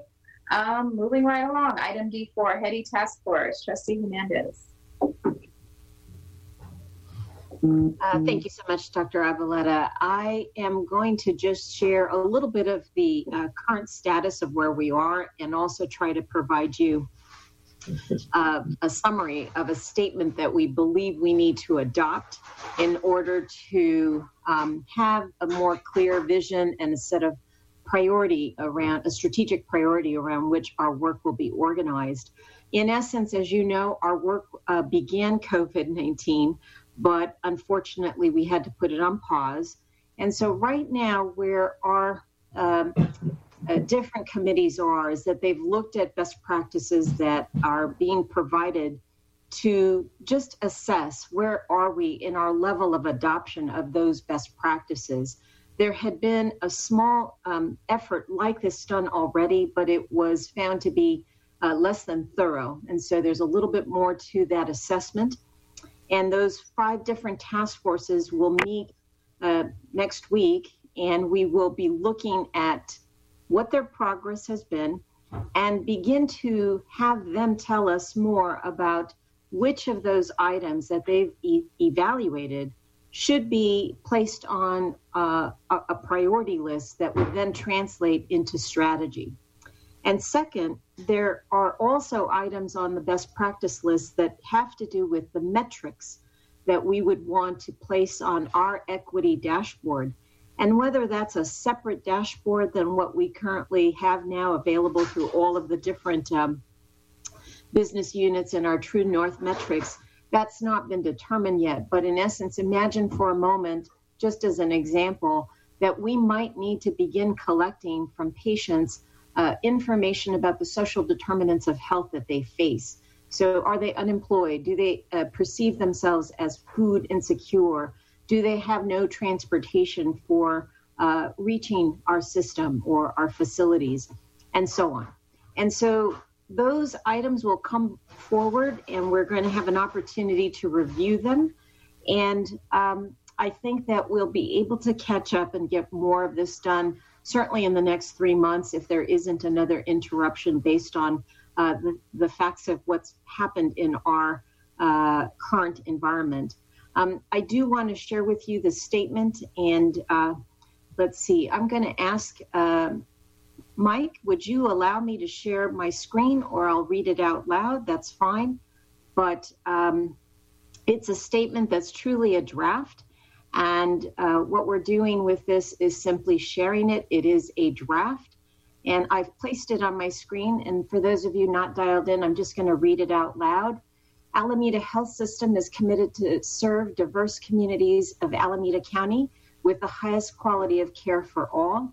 Our efforts to address bias and racism of all forms, interpersonal, structural, and societal, will be guided by a dedicated, diverse staff at all levels of our organization and an inclusive culture that respects and values diversity. Our services, our outreach to communities, and the care we deliver to all patients will be driven by a dedicated focus on reducing health inequities and advancing health equity. Our work will be guided by diverse stakeholder engagement and institutional transparency on our progress towards our goals. I did get some feedback about making sure we have some kind of statement there around measuring our progress. And so between the quality committee meeting, I just changed one word there at the very end around goals, assuming that we measure our progress on goals. So having said all of that, let me stop sharing. I would like to just entertain different feedback from the committees, from the trustees, and I'll send this out to everyone, and certainly the committee will have a chance to play with this as well. This is very draft. It's just been formed in the last 72 hours to just basically begin putting something in front of members of the committees to begin asking, is this aspirational enough? Does this bring us a way to address what the vision will look like for this committee? I think at the end of the day, we will have lots more priorities than we can probably address in one year. But the idea that we've identified those things that are important, those things that are meaningful, I think will be truly a step in the right direction. And that's my report on where the HEDI committee's at. I guess I have a question, Trustee Hernandez. I know now it feels like ages ago, pre-COVID times, we had started a conversation around taking a look at the composition of our staff, including, nursing and providers and so forth, and seeing how that compared, or was it reflective of our community and our patients. Is that some part of the scope of the HEDI committee? Yeah, and again, without creating a lot of distraction here, I will just share with you just a high-level view of the dashboard that we're using to try and look at everything. I'm not going to go through every single one of the 4 pages of this, but you'll notice here that we're looking at in item 1.3.1, I'll read it out loud, tracking employee demographics to determine diversity at all levels reflects the community served. We're asking ourselves, do we do that? Is there enough information about that? And right now, it's seen as a strength. However, there are other pieces of this where there's opportunities for improvement. And there are over 70 items inside this matrix of best practices. And what I would share with you all is There's no way our system would look at all of them. I'm really impressed with the staff's ambitious nature of looking at them anyway and just wanting to identify which ones resonate the most for where we are right now. I believe this is a successive approximation to our goal of having the best of the best practice around diversity, inclusion, and equity. And so we are at a starting point.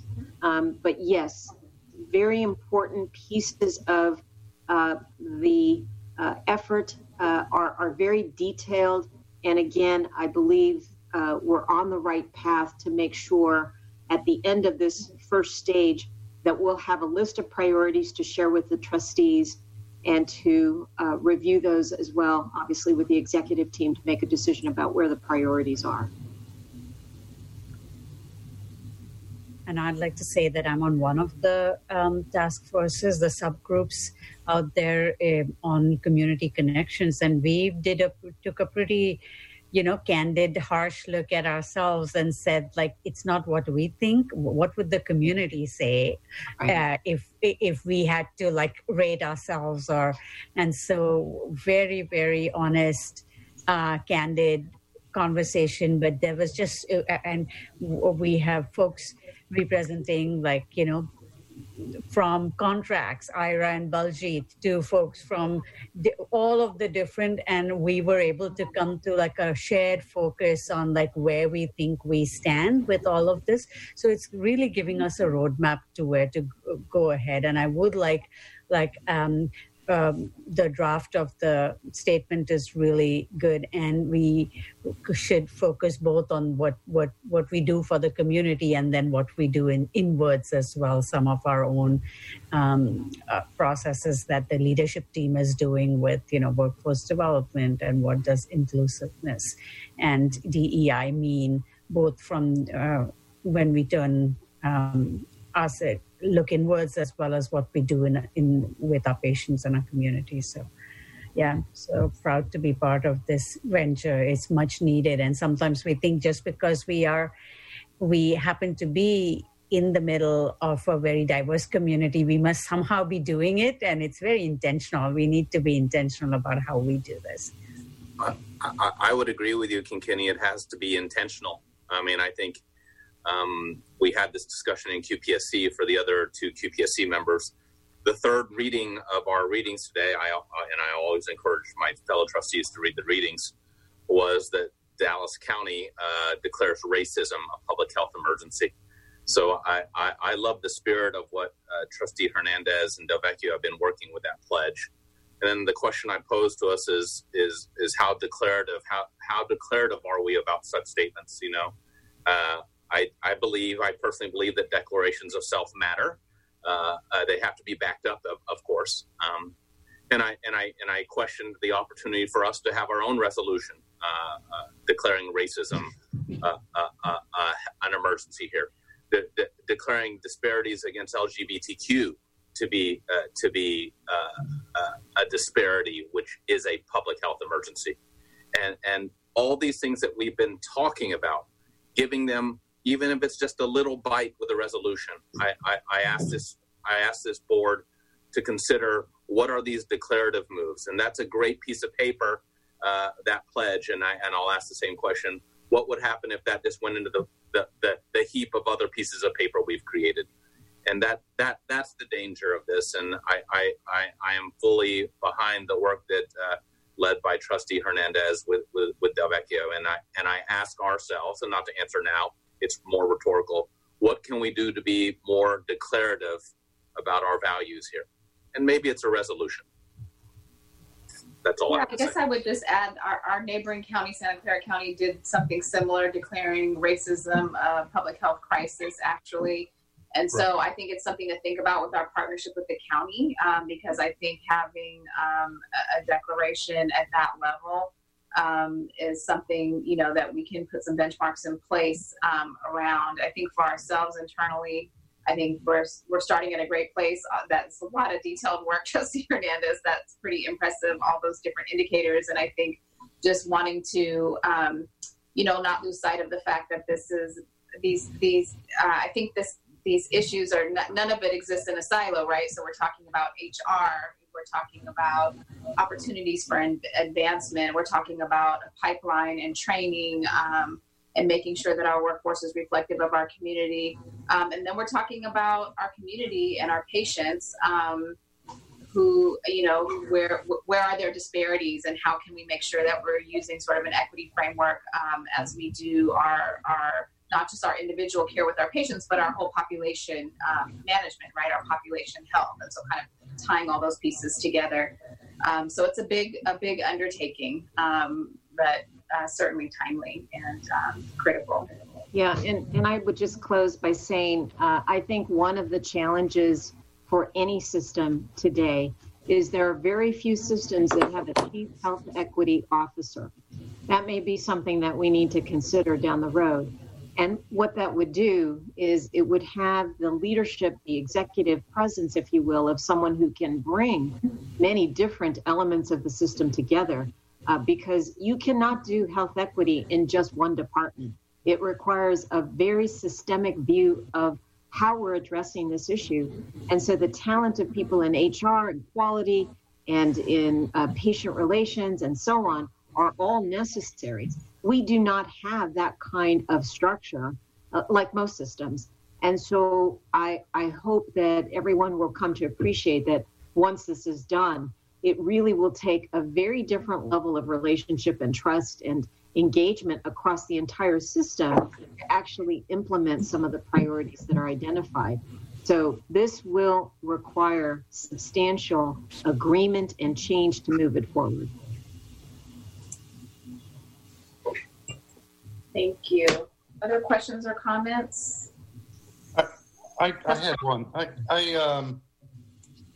We have a lot on our agenda, so I don't want to say too much, but maybe just to get something started. I think I really appreciate Trustee Hernandez's skills that she's providing us around this sort of process. Man, I have no ability to do this myself, so I'm really, really excited that she's offering that to us. And I would say also, simultaneously, there's no reason why we couldn't take some action steps to evaluate some things that might have been added that actually, over the years, that actually are worth review. I think we should look at our relationship with the Sheriff's Department, for example. School districts right now are looking at their relationship with police departments. I don't think we should assume that that's a glorious thing for the people we serve, and we ought to look at it very hard and long. Not tonight, but at some point. Should ask staff to do that. And then I think we need to look at, since we did a Winchester Mystery House thing with the system, we ought to look at our 3 hospital campuses and our other sites to determine if they really are serving with equity, and not assume again that that is happening. I mean, one of the things I hear in conversations is that there's still expectations that we might be a community-based hospital. The problem with that sort of approach can be the, institutional racism is enacted and people are left out of that sort of hospital system. We are not a community hospital. We're a public hospital system. And I think it's worth looking at whether we're behaving in such a way in some places within our system that it's excluding people. I could go on and on, but those are the ones that come to mind right off the bat. Those are big ones. Thank you. Other comments, questions? Yeah, I do. I love the statement. I love where this is going. And I just want to echo my support for what Louis just said about reevaluating our contract with the sheriff. OUSD just decided to get rid of its police department last night, which I think was a good thing. So yeah, I like that. And I think just having a framework to evaluate it, right? How are we engaging with our community to gauge, maybe we find out that's the most safe way, that's what they feel is the safest, or and staff as well. What, you know, and so I think as we think about equity, it's all, again, it's not just one level. It's complicated, but do we as trustees have a finger on the pulse? Or do we have an ability to tap in that way? It's not as clear cut as removing police from schools, in my humble opinion. You know, but the questions are the same. Is this the least traumatic and most effective way to get the job done? I think is the question, and I think it goes across all of our contracts, really. And I think we've already done a lot of work in that area around fair procurement and inclusion there, but I think it's good that we have a specific focus. And then I think to your point, Trustee Chiquin, is how are we evaluating all of our sites and the way that we engage with the community? And if it isn't serving the population, how can we fix that? I mean, what things can we do, whether that's through outreach or communications or through whatever that might look like, to make sure that we are being the most impactful and supporting our mission in the best way possible at all of our locations. So thank you for that. It sounds like an agenda item for a future meeting. That'd be great. I would just, one other thought that just occurred to me, lived experience. So I hear an awful lot of stakeholders in our system with a pretty strong voice, and I applaud them for that. I don't really hear our patients. I don't hear that. So if we're going to get at equity, we have somehow got to listen to that lived experience.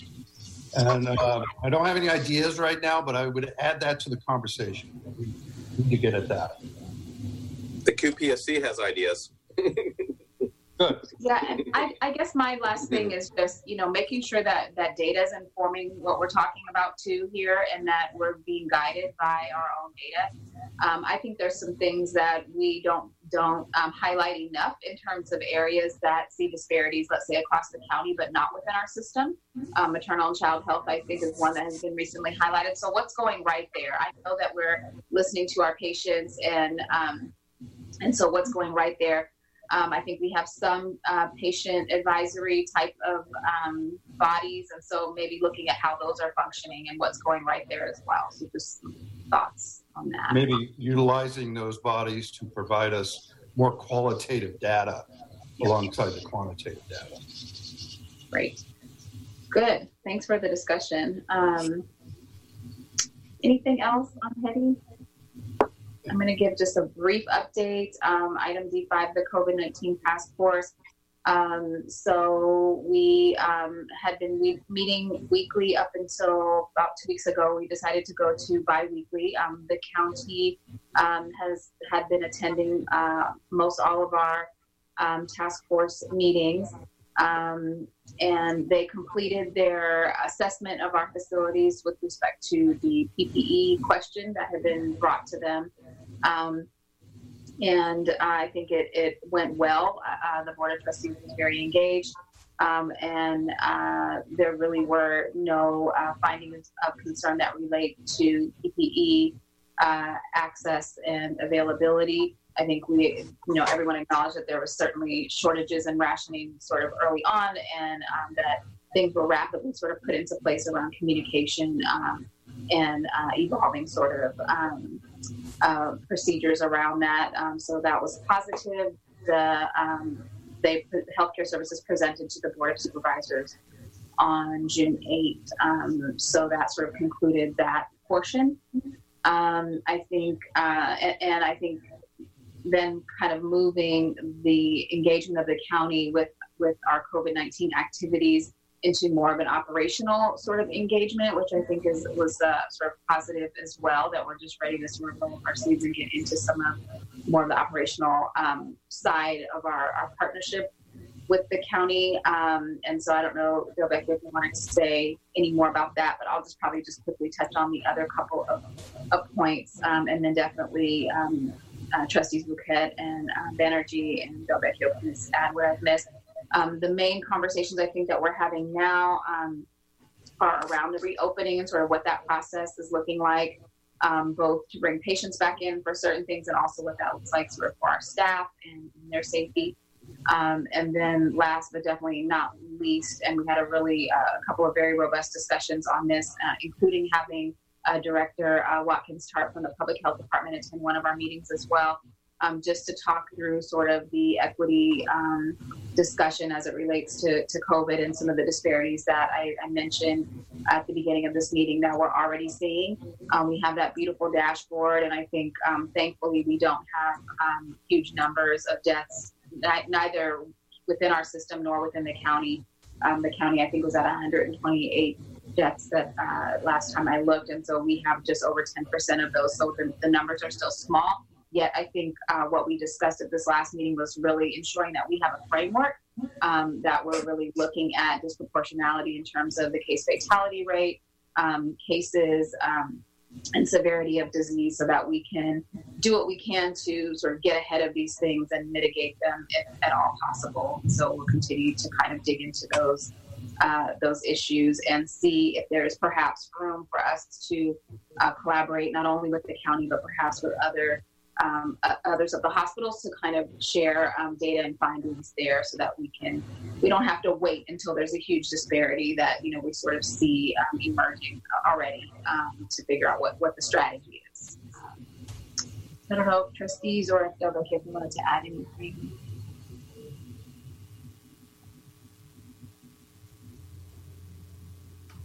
No, you covered it all. Yep, good summary. Yeah. Yeah, same here. Sorry, I was on mute. All right. Okay, then D6, Alameda Hospital Seismic Planning Ad Hoc Committee update. I present, Louise and I and Trustee Banerjee and Trustee Jensen been part of the Seismic Safety Committee, and we've been meeting with Alameda Hospital District and going through a process of looking at the seismic requirements. Both the part of it was implementation of the 2020 standards, and now we're looking at what's required as part of the 2030 standards. And I submitted a kind of detailed 5-page report with recommendations that I think I want to go over under discussion items. I also submitted copies of the various reports that were part of the process. And it's going to, unless you're a really quick reader, it's going to take a little bit of while to digest all of that. And I didn't want to have us spend 2 or 3 hours tonight going over it. So I'm suggesting as part of the action items later that we there's 4 items, there's 4 recommendations for the report, and I guess I could either go over them later or now, or I could do it in the discussion point later in our meeting. I don't know which you would prefer, but I think there's any outside discussion, we could certainly do it then. But the recommendations are pretty clear, and the committee is feeling to really do this justice. We should have an off-site or a separate discussion about it, so we can go through all of the details and all of the options. So anyway, that's where we are. We had a total of 6 meetings, and we're kind of at a point now where we need a little bit of direction on next steps. We need some action by both boards, and I think we need that to move forward. And we're concerned because we have the time is fast approaching with requirements. And again, I think I should probably go over it in the discussion phase of tonight's presentation, but we do have 4 items for consideration. Okay, that sounds good. Any questions for Trustee Peterson at this point? I'm just confused. What Ross, when you say we should go over this during the discussion phase, like, wait, are you talking about during another item on the agenda? Yeah, it's on the agenda twice. I happen to see it there. See it down below? Oh, yeah. Now, I just discovered that when I was sitting here. Got it. Yeah. Okay, cool. All right. Fair enough. Okay. Sorry about it. No, that's okay. So, Luis, did you want to add anything here, or we'll wait until we get to the discussion phase, it sounds like? Yeah, I don't have anything else to add at this point. Okay, alrighty. Okay, thank you. To be continued. So, all right, so we're at the consent agenda. Motion to approve. Second. All those in favor? Aye. Opposed? Aye. Motion passes unanimously. Consent agenda passes. All right, so now we are at the action report discussion. We have a discussion item F1, revised conflict of interest code and Form 700 policy. I think that we were planning a fairly robust discussion on this item. I know we're at 7:15 now, so I wanted to sort of check in with General Counsel if we wanted to, and I don't know if there's any time sensitivity to this, whether we want to continue this item to a future meeting or go ahead and cover it today. So thank you very much, Dr. Avalada. There's not a specific time sensitivity in terms of doing something in this meeting. This was basically set up to provide for an opportunity to present the changes in this meeting, have discussion amongst the trustees, and not necessarily approve it in this meeting.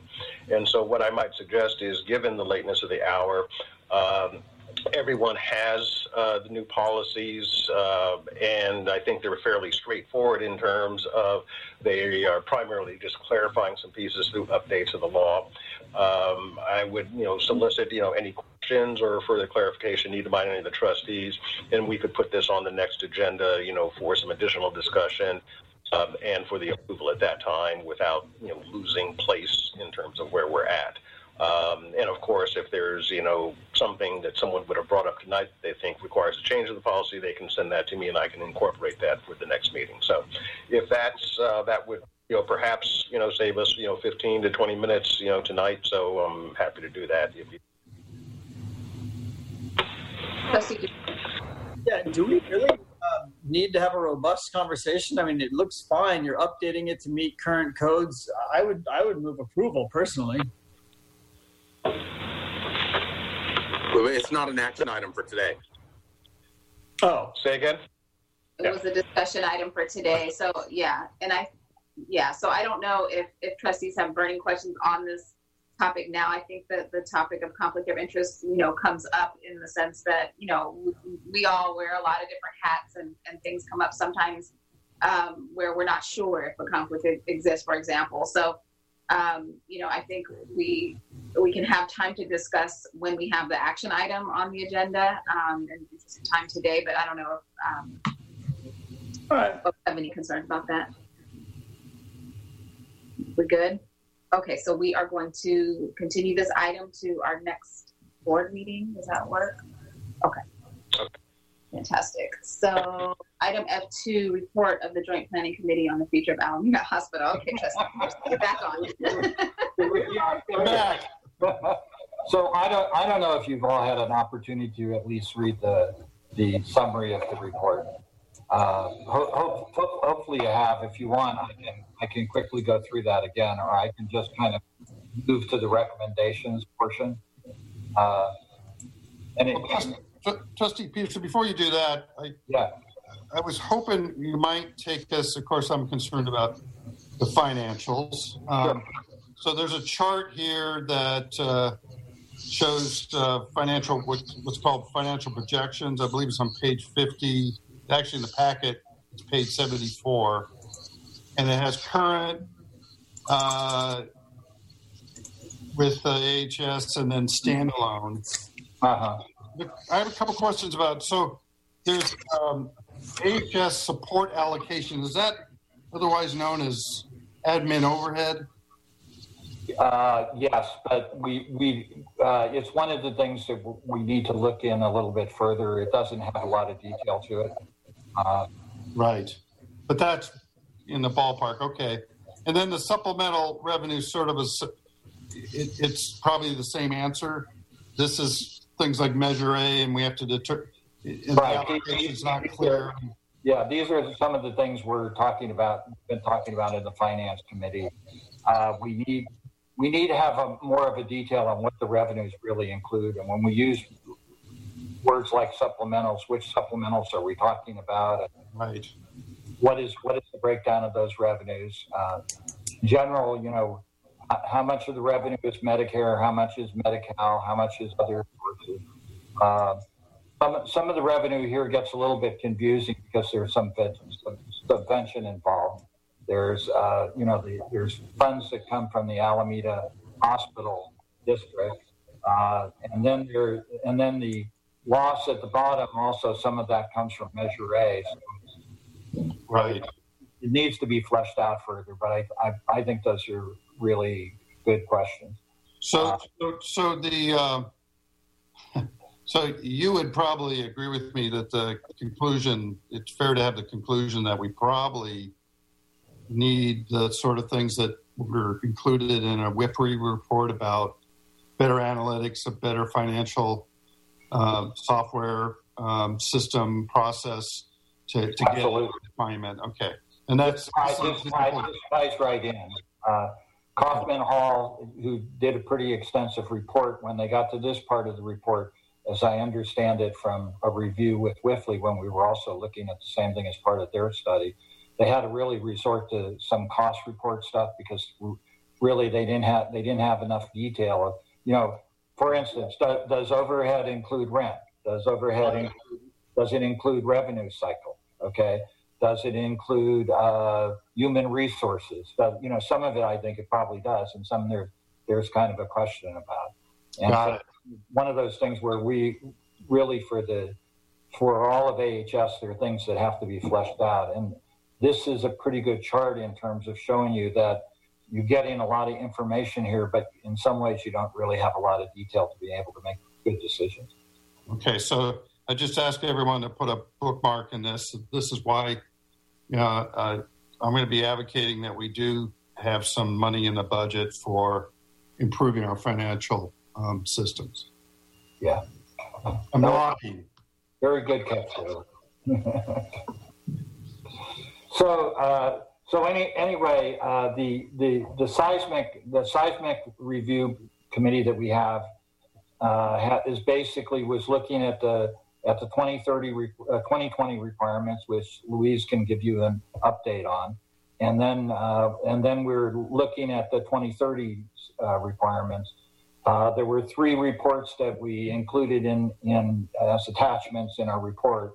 One of the reports, the one from Kaufman Hall, concluded that as it stands right now, that the Alameda Hospital, they looked at Alameda Hospital doing it as a standalone, continuing as part of the system the way they are now, or looking at the overall system and how Alameda Hospital could better fit into the overall system. That latter one really was not done because the timing of it in relationship to the strategic plan of Alameda Health Systems was not underway at the time.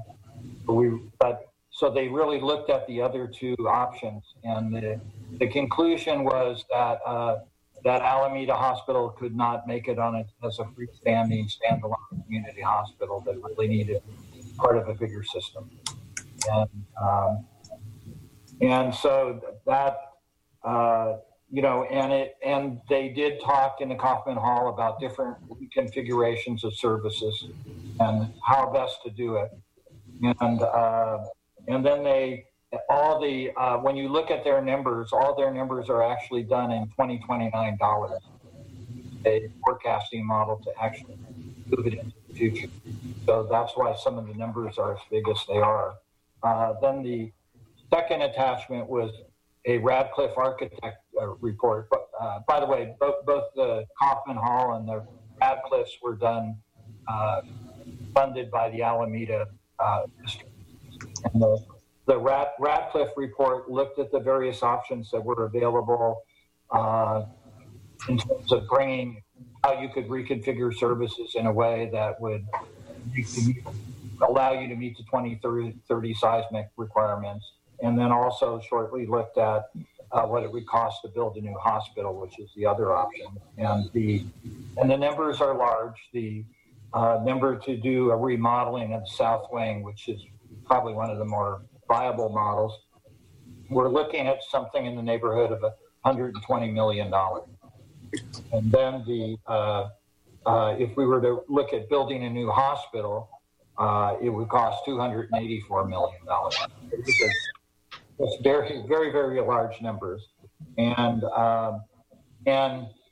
if things were static, we'd be looking at having to develop the project in the next 12 months. I think we probably do need to look at that, but I think with the COVID-19 issues that have been raised, there are some questions about, and I don't know, Delvecchia, if you've been involved in that, about the possibility of moving back to 2030 seismic requirements or making adjustments to them.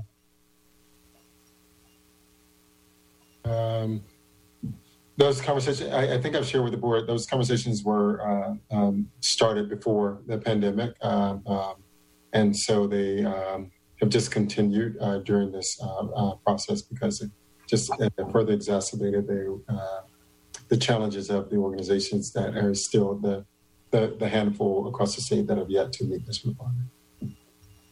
To clarify, the Kaufman report shows this is a loss leader. It's not going to solve. We got loss in this if we continue the way we're doing it. Yeah. So the which gets into the recommendations. I think that maybe we should just go to the recommendations real quickly. If anybody else have any comments before we do that? I had a real quick one. What's a no-build easement? What the heck's that about? I'm not sure. Luis, maybe? Okay, never mind. Are you? I'm sorry. I was out. You're talking about in the Radcliffe report. You saw that no build easement. Yeah. Right. So remember that. And again, the short answer to that, and certainly the architects will be more eloquent about the whole process. But essentially, what it means is that Alameda Hospital is built. That entire property is built on fill, on landfill. That used to be water in the past, and so there are certain easements that are required that you cannot build on. Just again, due to the fact that it's not sustainable to support that type of environment or anything like that. If I could just add, actually, the hospital itself was built on the water. So the hospital's been there for over 100 years, and so the original hospital wasn't built on fill at that point. There's some fill from the hospital parking lot basically to the beach at what's called South Shore, Shoreline Drive, but the hospital itself, the Clinton Avenue part, was historic and original and not fill. Got it. Okay, so there's basically 4 recommendations that the committee is proposing be considered. The first one is after both of the boards have an opportunity to review the report, and you have more than a couple of days to take a look at it and the attachments, that we do a more formal presentation and discussion to take place within the next 30 to 45 days, so we can have a more thorough discussion about this rather than presenting it at today's meeting. It's further recommended that whatever actions we want to take, the appropriate actions with respect to the issues that are discussed, that we be able to come back to the committee and to both entities by the end of September, really to have some kind of a preliminary plan of what the next steps are. The second thing that we thought really is important that we really start the process is in the area of legislative advocacy. I think that there are questions about whether or not the 2030 seismic standards can be moved out a little bit, that there might be changes to them. There's also discussion to the extent that it seems financially viable.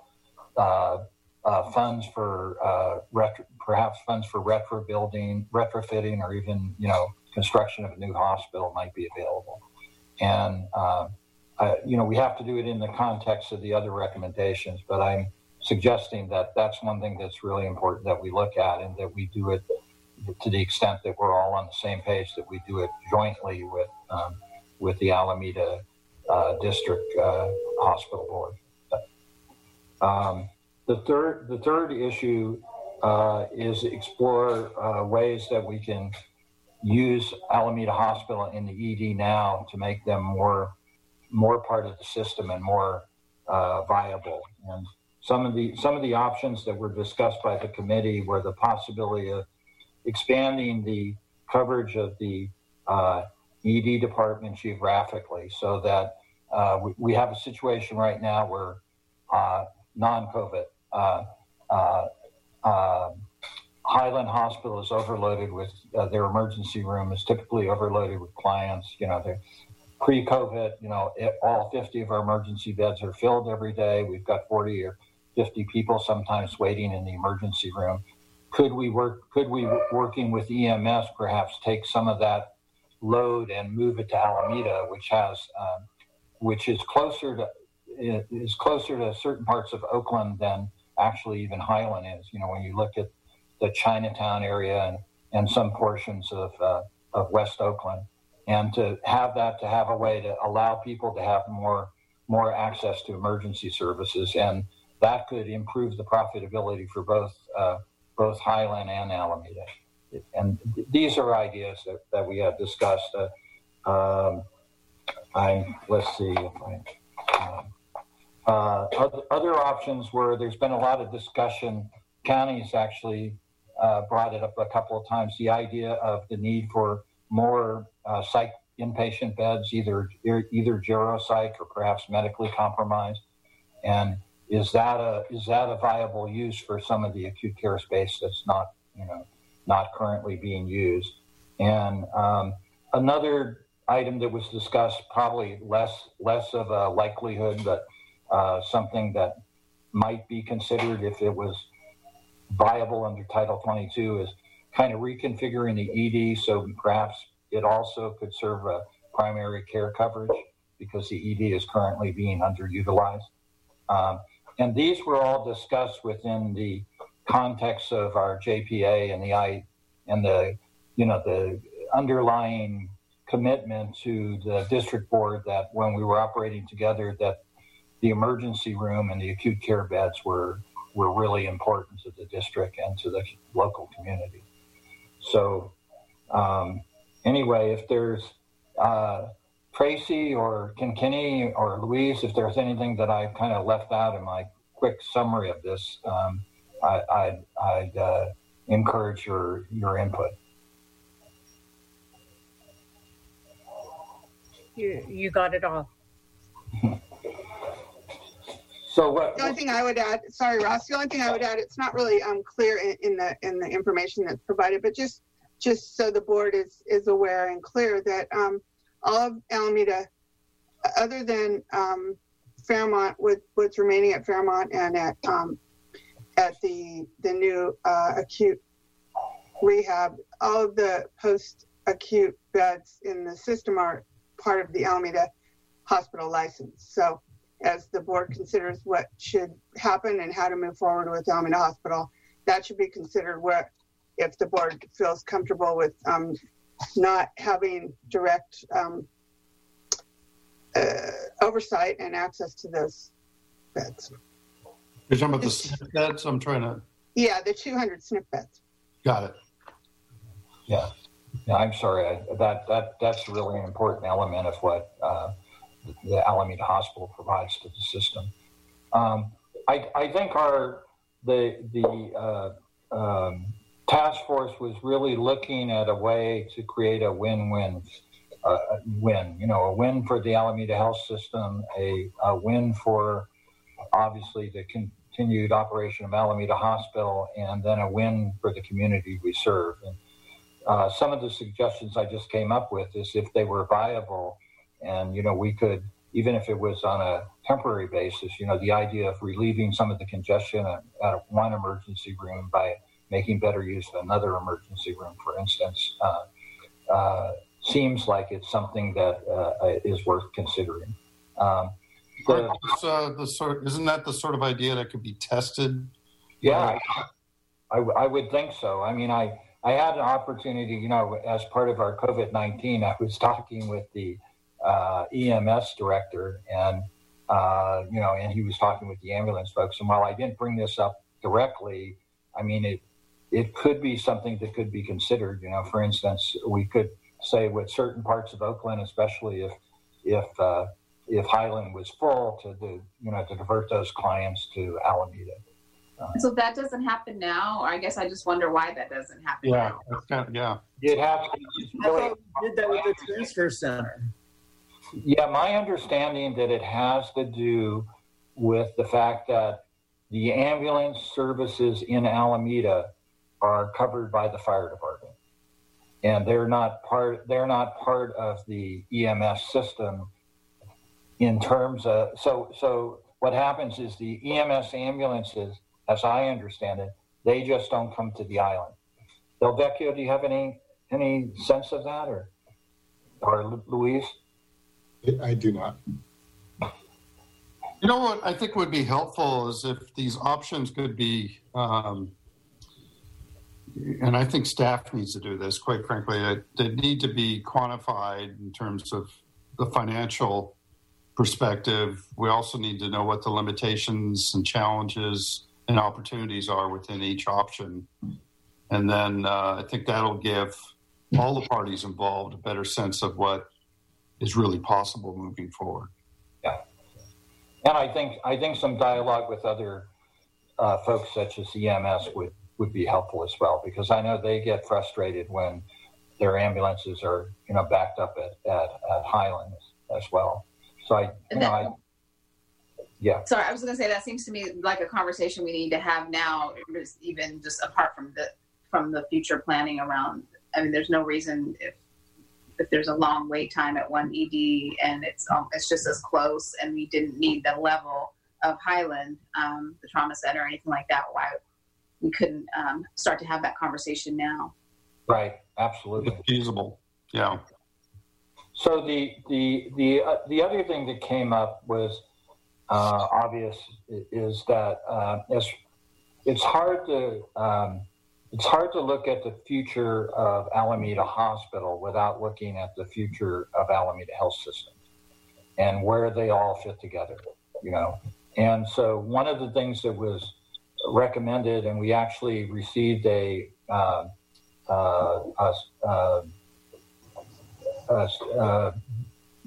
first step at kind of a next approach would be the idea of having a strategic planning effort that engaged the Alameda board and consultants and the folks to look at what our ongoing needs were and where everyone fit into it.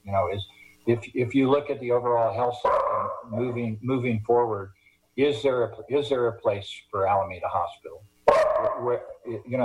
Is there a potential that we could specialize different services at different areas and make the best use of the resources we have? And so we had asked for a proposal, and we received a solicitation from Kaufman Hall how they might approach it, and that's included in your package. And I know Luis had had more discussions with them, I believe, right, Luis? So you have a little sense to the context of it, and I believe you worked with Kaufman Hall before when they were doing the other study as well. No. Yes. No. I did not work with them in their initial study, the one that's presented here in the package.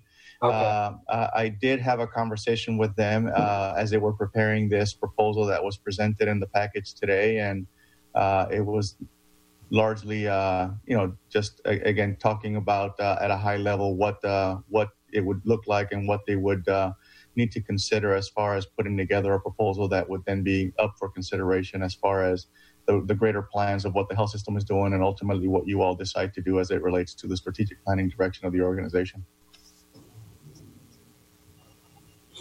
So anyway, that's also included in the report. It is in Kaufman Hall's first go round. That is something that they felt needed to be looked at, and it wasn't something they weren't able to do.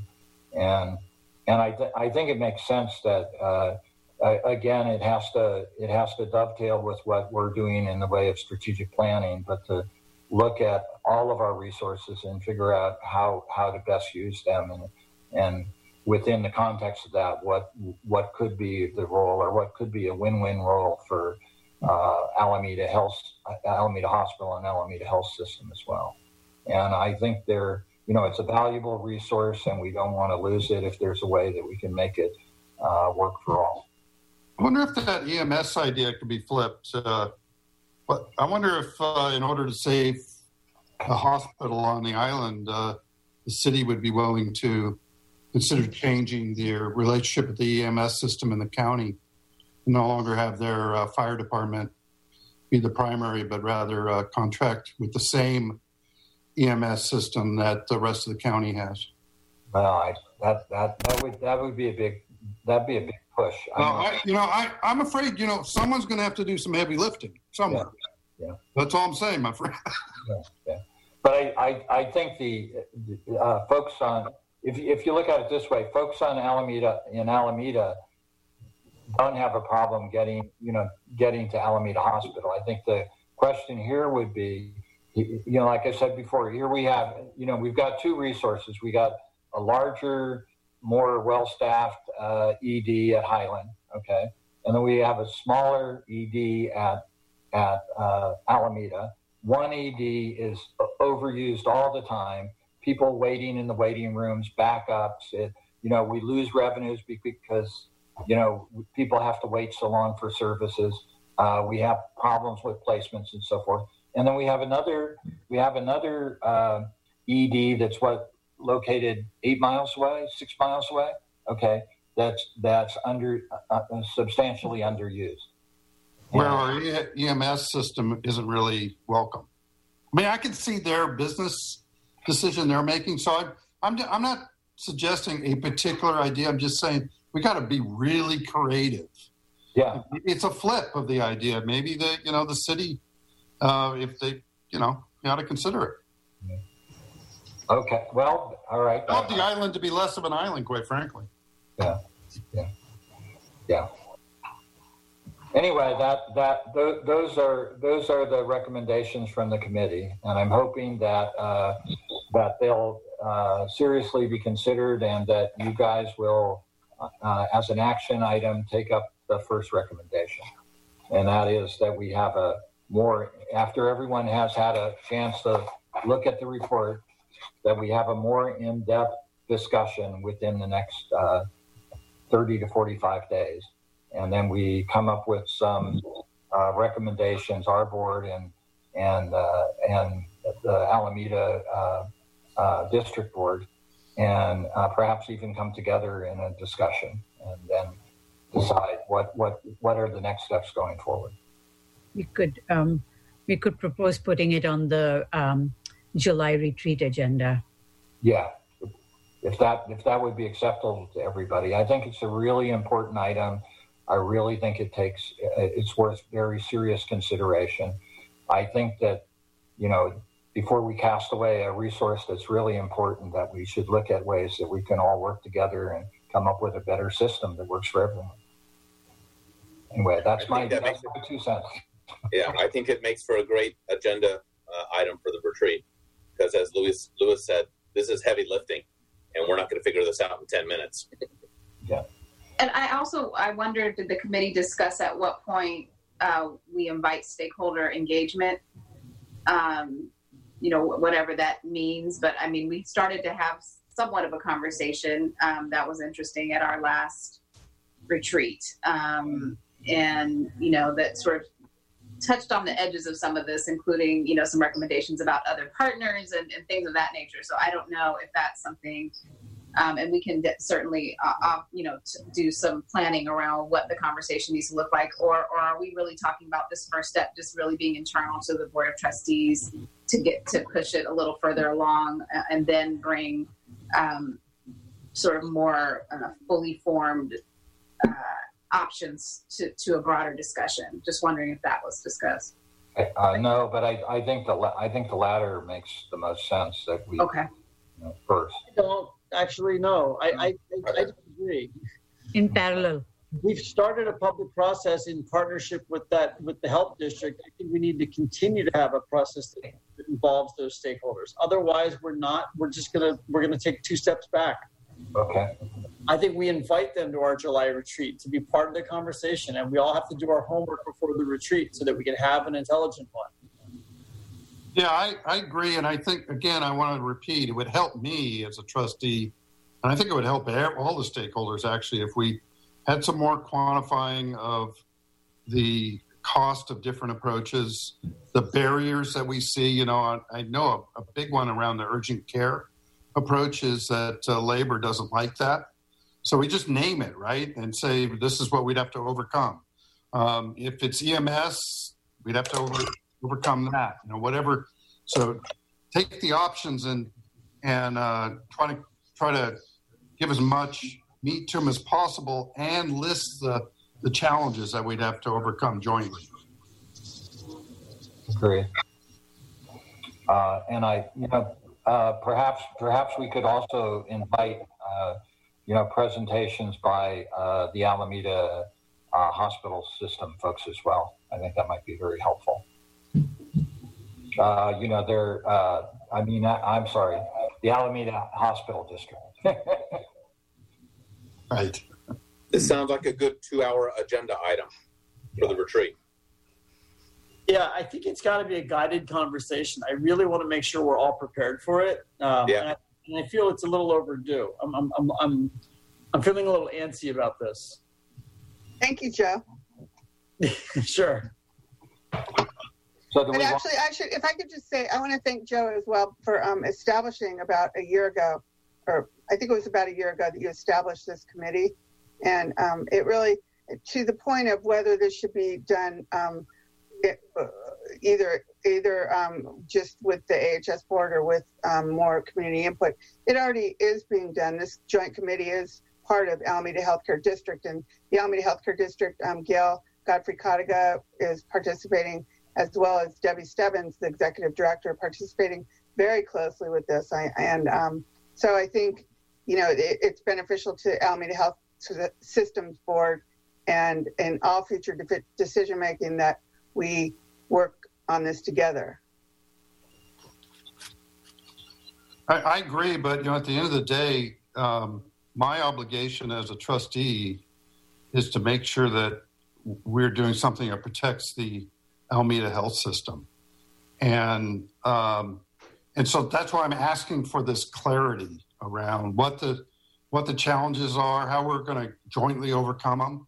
Because if it's it's more than just process for me. This is a business deal, and if we're going to really go forward with something, we need a strategy that's jointly held, and understand what we're up against. So should we put together a tighter agenda for what we're going to discuss and the direction and so forth for that 2-hour discussion? I mean, I do feel like that there's a piece of this of needing to ground the conversation as well, just in terms of like how does this all dovetail with our the equity conversation we were just having, that Trustee Chaplin brought these points up, and what our obligation is in terms of our relationship with the Alameda Healthcare District. So it's kind of there's a tension, I think, that happens when we're talking about for lack of a better word, a place-based strategy where we're saying that, we're here for this particular community, which, we've said before is not going to be a all Medi-Cal population. It looks a little bit different. So just naming what is do we have goals around that? Do we have obligations around that? And so for me, that's some of the discussion that probably needs to happen. And sort of what the expectations are and how do those line up with sort of the reality of what we're able to do, like you said, Trustee Chaquin, in order to keep the entire system sustainable. But I think it's important to name some of these things. In addition to the financial impact is like the mission impact. Uh-huh. Well, and if Alameda Hospital is part of the Alameda Health System network, and we've been trying to get to this network status, and we have an underutilized emergency room, I totally like what Ross is saying about using that emergency room to get people from Oakland over there that are in an emergency. We all know that the majority of San Leandro Hospital emergency room visits are from East Oakland. They're not from San Leandro. They're from East Oakland. And if the emergency room in Alameda is being underutilized and we could fill it by diverting people from West Oakland there, because it's faster to get there than it is to get to Highland, then that makes it part of the network, and it serves our entire population and can preserve what the folks on the island want. Sorry, not to go off on a tangent. But. Yeah, I completely agree, but I need to be confident that it's a real plan, that it can really, not that we're aspirationally hoping that's going to happen, but we got deals in place, pilot or whatever it is, right? Yeah, but I do think it is one of those, like the use of the ED, for instance, it's one of those things where the resources are there. It's a matter of getting together with the powers to be, EMS, for instance, finding out whether it's something that they feel is, it can be done, and then,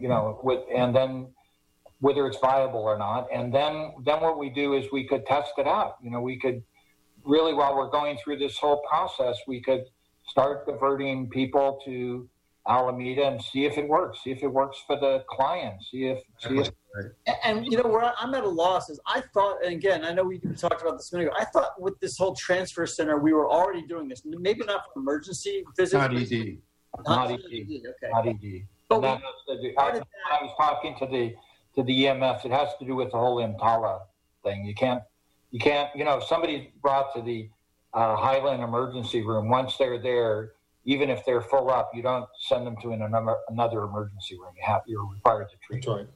You can't do that. You actually would be accused, you'd be guilty of violating EMTALA. You have to stabilize when you give them. There. I'm sorry?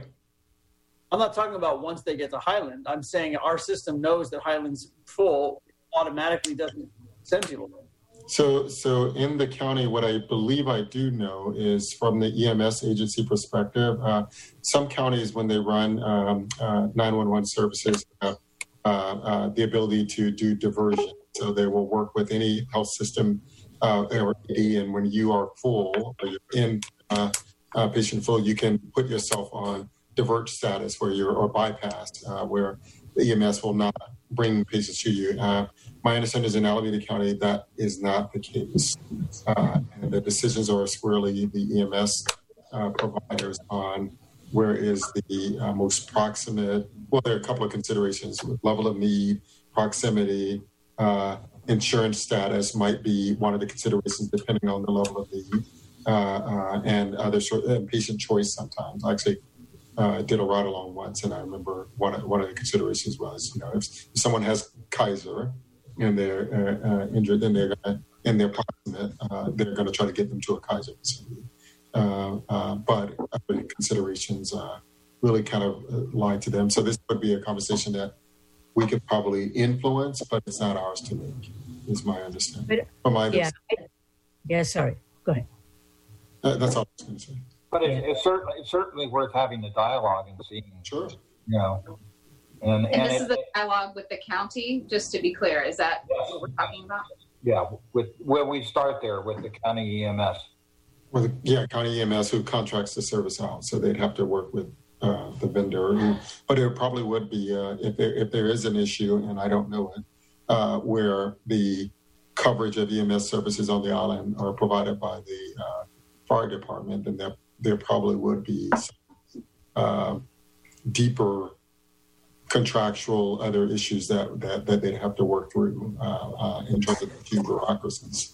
So, yeah, well, the other part is, from the ambulance standpoint, is if there's beds available, you can get your ambulance there, you can have the person triage, and then you go on with your business. If it's filled up, then you've got to wait, and this is a way of, there might be incentive. I'm just saying there may be incentives in it for the ambulance companies to use Alameda. For instance, if you're in Chinatown's right, it's within 3 miles of the hospital. Hey, I just think we need to have I'm sorry, just a question about this that might actually be clarifying. So what Trustee Peterson's talking about is what's commonly referred to as wall time. Or it's when the ED or the paramedics come and they need to drop a patient off. How long is it before the point that they get there until the rig is back out on the street? We used to have reporting around this countywide. Luis, didn't we have wall time numbers for all 3 of our EDs? Or was Alameda not on there? No, we had it only for Highland, John George, and the others, but we haven't seen those reports in quite a while now. No, I know, but I'm saying, was Alameda on that report at that time? Do you recall? I believe they were.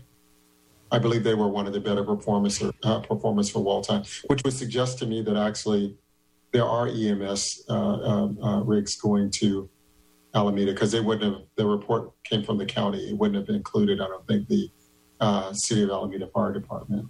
If they'd include, we can confirm. Anyway, my point is that just as part of looking at this, think about things out of the box that let's say this was possible. If it was possible, it would really be a benefit to Highland Hospital's ED, and it would be a benefit to Alameda's ED, and clients would get treated soon. I don't think anyone disputes that. I actually applaud you guys for coming up with the idea. It warrants some additional exploration. I would say 2 things here. There's a short-term and a long-term thing that needs to be considered here. So obviously the short-term includes some of these ideas that you have in number 1.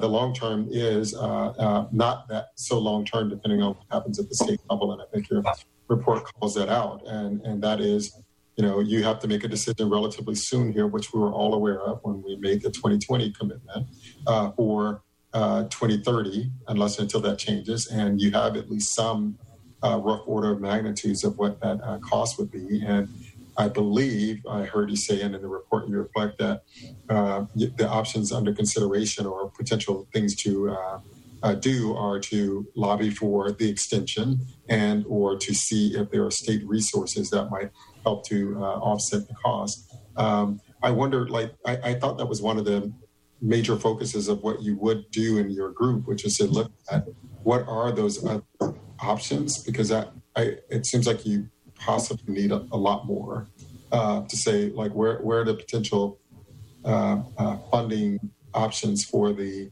$100 to $200 million that would it would require to start that work of seismically retrofitting or replacing that facility, which would be a multi-year construction project. Right, and I think without legislative help, it's not going to happen. The numbers are just too big. Too big. Yeah, too big. In my opinion. Tracy, do you have a different take on it? No, that's why we looked at. We did look at options, and we looked specifically at options that wouldn't require the building of a new acute care facility. So we want to present those, and we want to get direction and support from both boards to determine which direction, if any of those options, are going to be appropriate. And that, I may have missed that. So you looked at options that wouldn't require being seismically compliant? We looked at options for fewer acute care beds that would still be compliant with state law. Yes. And we looked at having fewer acute beds and using the other site for for more SNF beds, and we looked at the site opportunities and options. But if there's no requirement that there be 50 acute care beds at the hospital. So I got that part of it. Yeah, I'm sorry. But there is a requirement that there be acute care beds within emergency department. So correct. There's a legal requirement to retain the emergency department, and so given that there is that requirement, that assumes that you're going to have a certain number of acute care beds, and there is opportunity in part of the facility to have a number of acute care beds that wouldn't need reconstruction. And then my understanding, for instance, is on the psych and the gero psych, that my understanding is the seismic standards for psych and gero for psych is somewhat different. That you don't have to meet all the 2030 requirements. So I think that would be helpful just as a part of that second half of the conversation to really clarify. So what I believe I just heard is that one of the options that is under consideration is one where you could scale back the number of beds, have them, you believe that one of the, or part of the campus is substantial enough to house everything that would be required for meeting the seismic standard post 2030, and that wouldn't require any capital investment. Is that? No, that's not what it would require some, but not a construction of a new hospital. Oh no, the new hospital was the $200 million. The seismic retrofit of some scale I thought was in the $100 million range. Yeah, it's a lot. It's 120. But it's still a lot. Right. So I think the thing is that we are going through a process that needed to be, when we started this, the level of trust and just the discord between the groups was high. So though we felt like we could jump into it and just get going on like, hey, how do we let's look at options of where the resources are going to come from first. We've kind of gone through a very thoughtful process of looking at the Kaufman report that Alameda Health District had done, looked at like how they're allocating cost. Now with the WIFLE stage 2, we are hoping to get, so it is a more thoughtful and slower process than we would have. So, and any kind of decision about like how we use it and things has to be with the stakeholder engagement with the people in the community and things. So I think that is going to be next.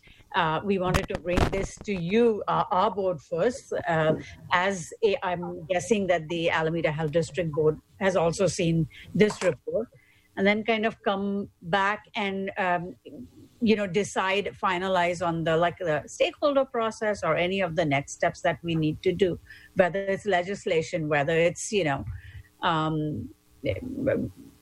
all of the possible viable options that we might that might be feasible for us to do, and really to rule out what's not feasible.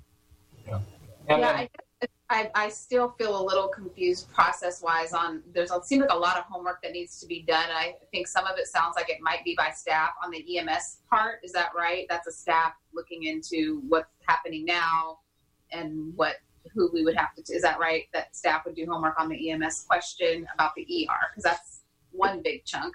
The other big chunk that I need to really understand is, okay, what's the minimum number of beds that doesn't require the seismic retrofit, if that's what we're saying? It's actually in the report. The problem is that to maintain an ED and an acute care beds, there are going to have to be seismic changes made, period. It's just a matter of, under one scenario, you can do it within the existing buildings, okay? And then there's another scenario where you'd have to build a new hospital. And the scenarios are actually covered in the report. But the other scenario, if we said, EMS can't go to that ED, it's going to keep being underutilized, it's something that doesn't make sense for us to have at all, then is that another scenario, or that's not on the table of not having an ED? Well, if we decided not to go with an ED or acute beds, then we'd be in violation of our JPA agreement.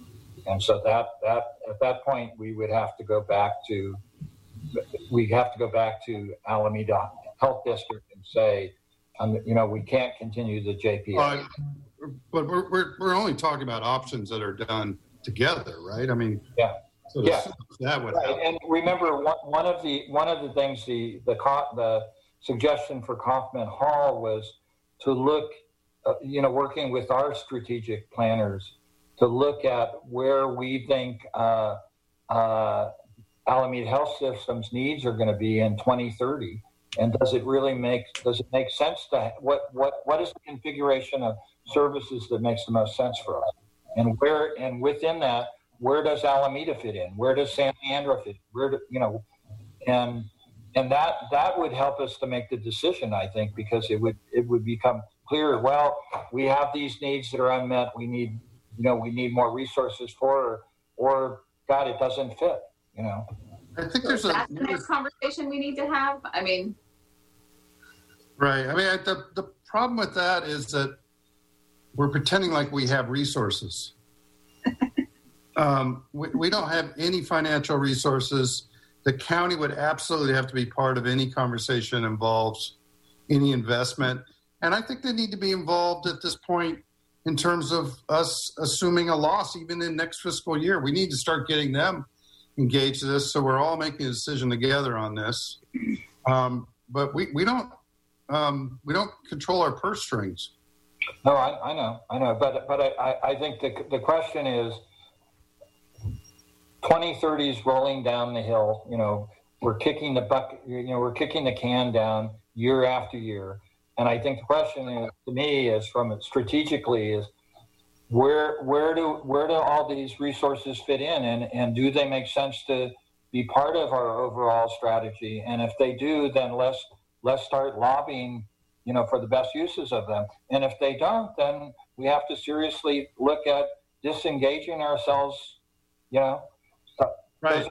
Decisions. But I think I think with some outside help, in our strategic planning, in strategic planning process, it might be that we say, oh my God, we don't need any more acute beds at all. In 2030, we're going to have more than we need, And I think that sort of be the end of the discussion. Anyway, it might go the other way. It says, oh my God, we need, 50 more acute beds than we have right now, So we need to figure that question out first. Yeah, and then I think, Devecchio's hit on this before, is then, once we figure out, it's both resources, and if we're going to build new resources, where is the best fit to build those resources, taking into consideration the needs of the overall communities.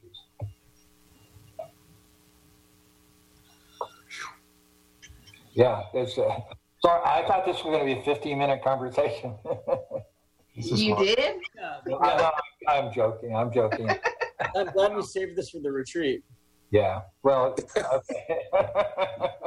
We've dipped our toe in now. But I guess, Joe, getting back to what you were saying before, maybe it would be worth us kind of putting together a thoughtful outline for how we would discuss this at the retreat.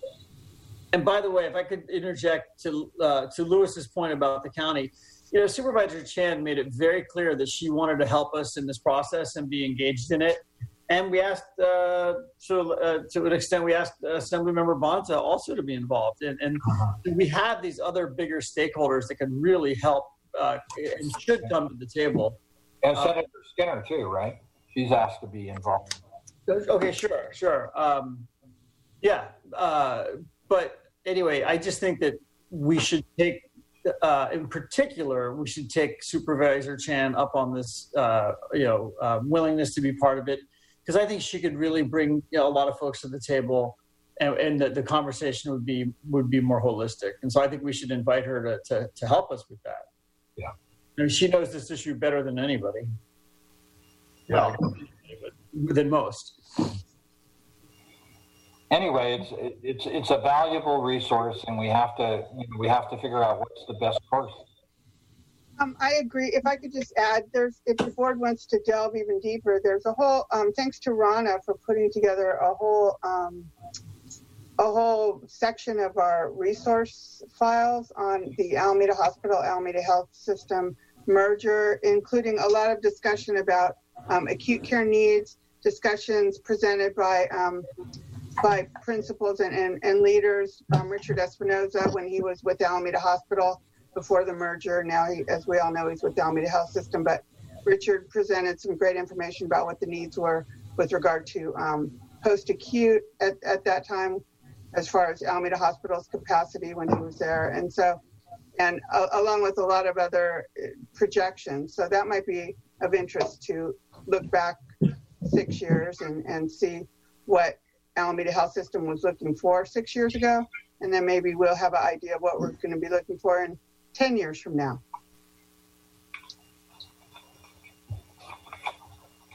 So I'm recommending that we consider this as an offsite item or for our offsite. Yes. So is the item AHS 2030, or is the item specific really to looking at the recommendations of the seismic committee as it relates to Alameda Hospital? Because to me, those are two different things, and they're obviously related. And so I don't know. Yeah, well, there's certainly an overlap between the two of them. It's hard to talk about one without talking about the other. Okay. We will take this up at our next meeting, and I'm going to suggest we do dedicate a couple of hours to it. I'm guessing at least, and then think about whether we're ready to invite other folks into the conversation. And if there's some homework on this EMS question that can be done by staff in the interim, I think that could be potentially helpful. Is that fair?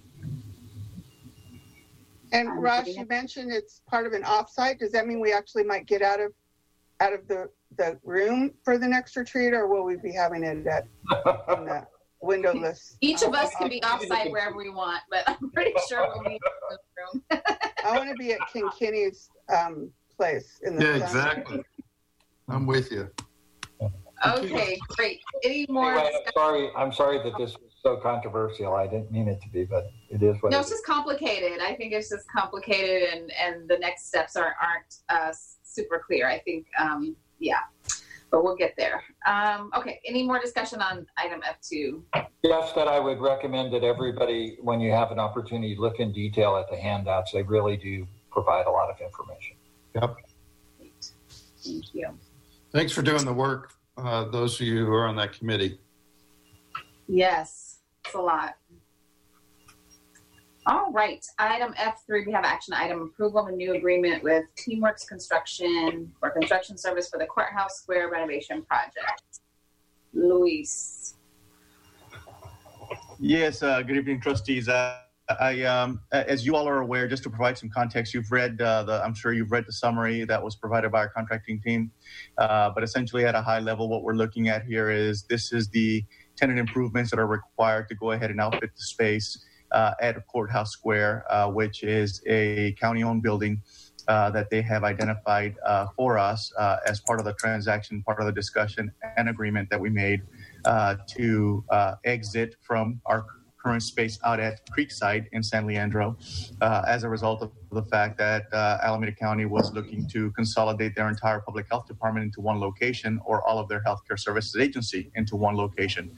And so the intent at the time was to go ahead and put us in a position where we could go ahead and discontinue our lease obligation at Creekside and have them take over that lease. We would continue to occupy the space for a period of time as we were working on a transition, and then they would go ahead and begin their construction, begin their work, so they can go ahead and retrofit Creekside to accommodate their entire healthcare services agency, specifically the public health department, as I believe they are relocating from Broadway.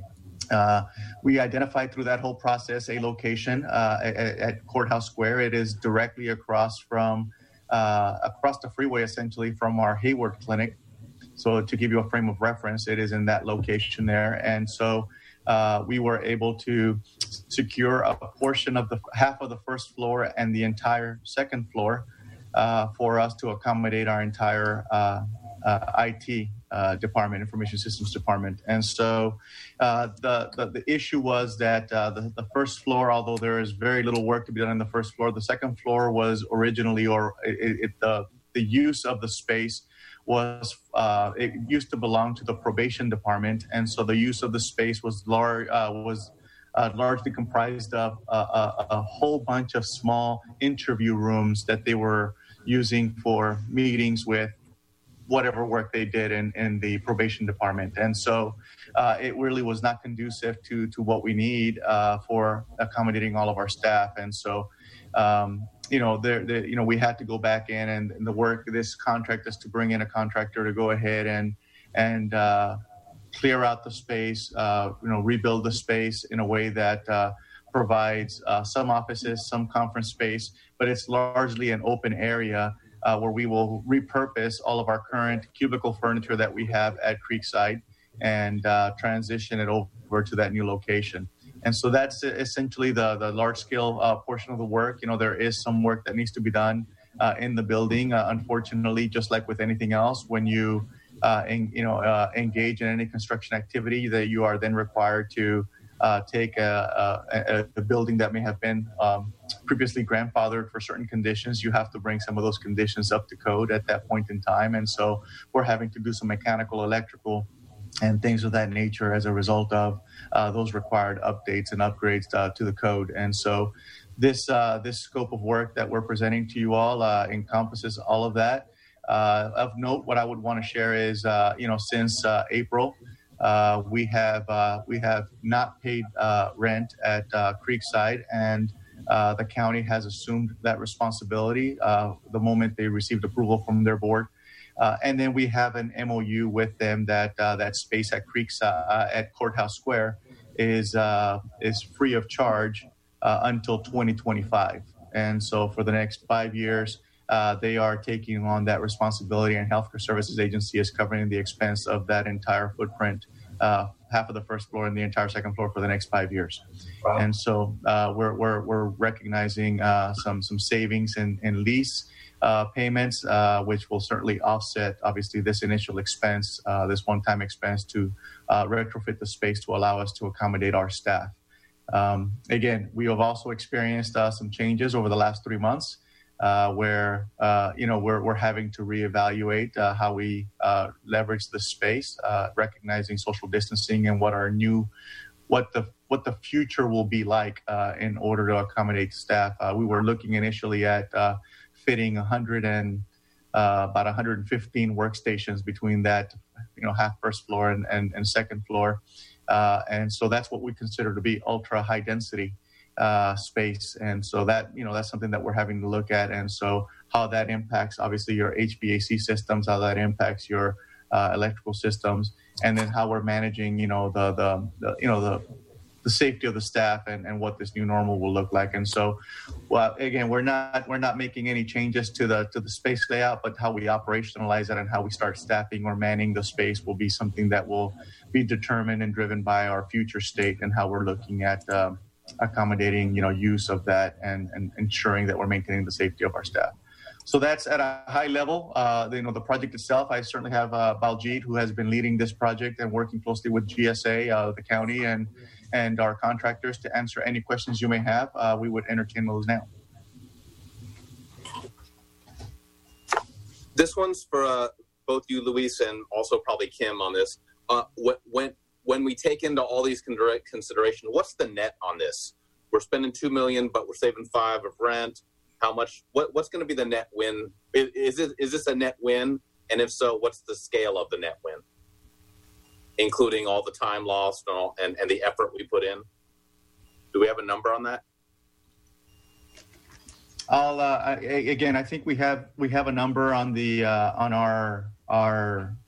the memo that you have before you.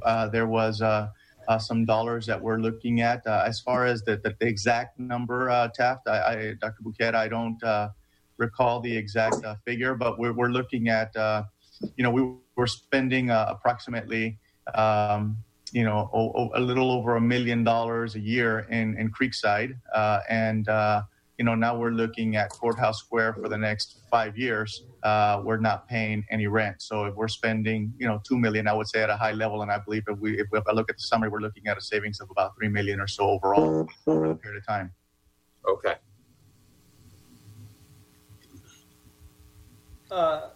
Luis, I have an interesting question because you mentioned, of course, pandemic.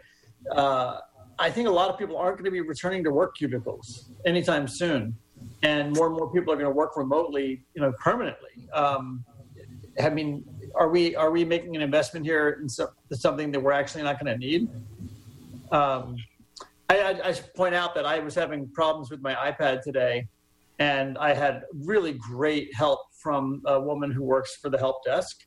And I asked her, "Oh, where do you work?" She's like, "Well, I work at home." I was like, "Oh, right, of course." I'm like, "Where do you normally work?" She's like, "Well, I would work at Highland, but we've all been working from home for the past couple of months." And the service was excellent. Didn't need an office.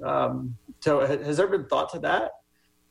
Absolutely. There's been a tremendous amount of consideration for that, and it's a great question, Trustee DeVries. One of the things that we're looking at, and I've been working closely with our Chief Information Officer, with Mark, and you're absolutely right. What the future state, what it's going to look like is certainly not going to be what we were accustomed to in the past. But there is a need for them to continue to, provide on-site support. It may not be an every single day thing, but there is, they are looking at developing a plan where there are rotating staff, where a percentage of the staff, let's just, I'm just for the purposes of discussion, 1/3 of the staff would be at the space at any given point in time. And so, they're looking at, 3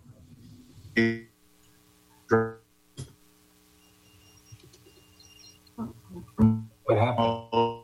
To on site, but there's still that requirement of them working together to ensure that we're looking at is that we're having trainings 4 days a week, where we're training staff on Epic and some of the things that we're having to deal with. And so we will always have a need for the space, and one of the things that we're considering as well is that sharing of cubicle space is not something that's probably well received and ideal, especially in our new normal. And so having the space laid out where people have their own space, even though they may not be there every single day, they will certainly spend some time during the week in that space.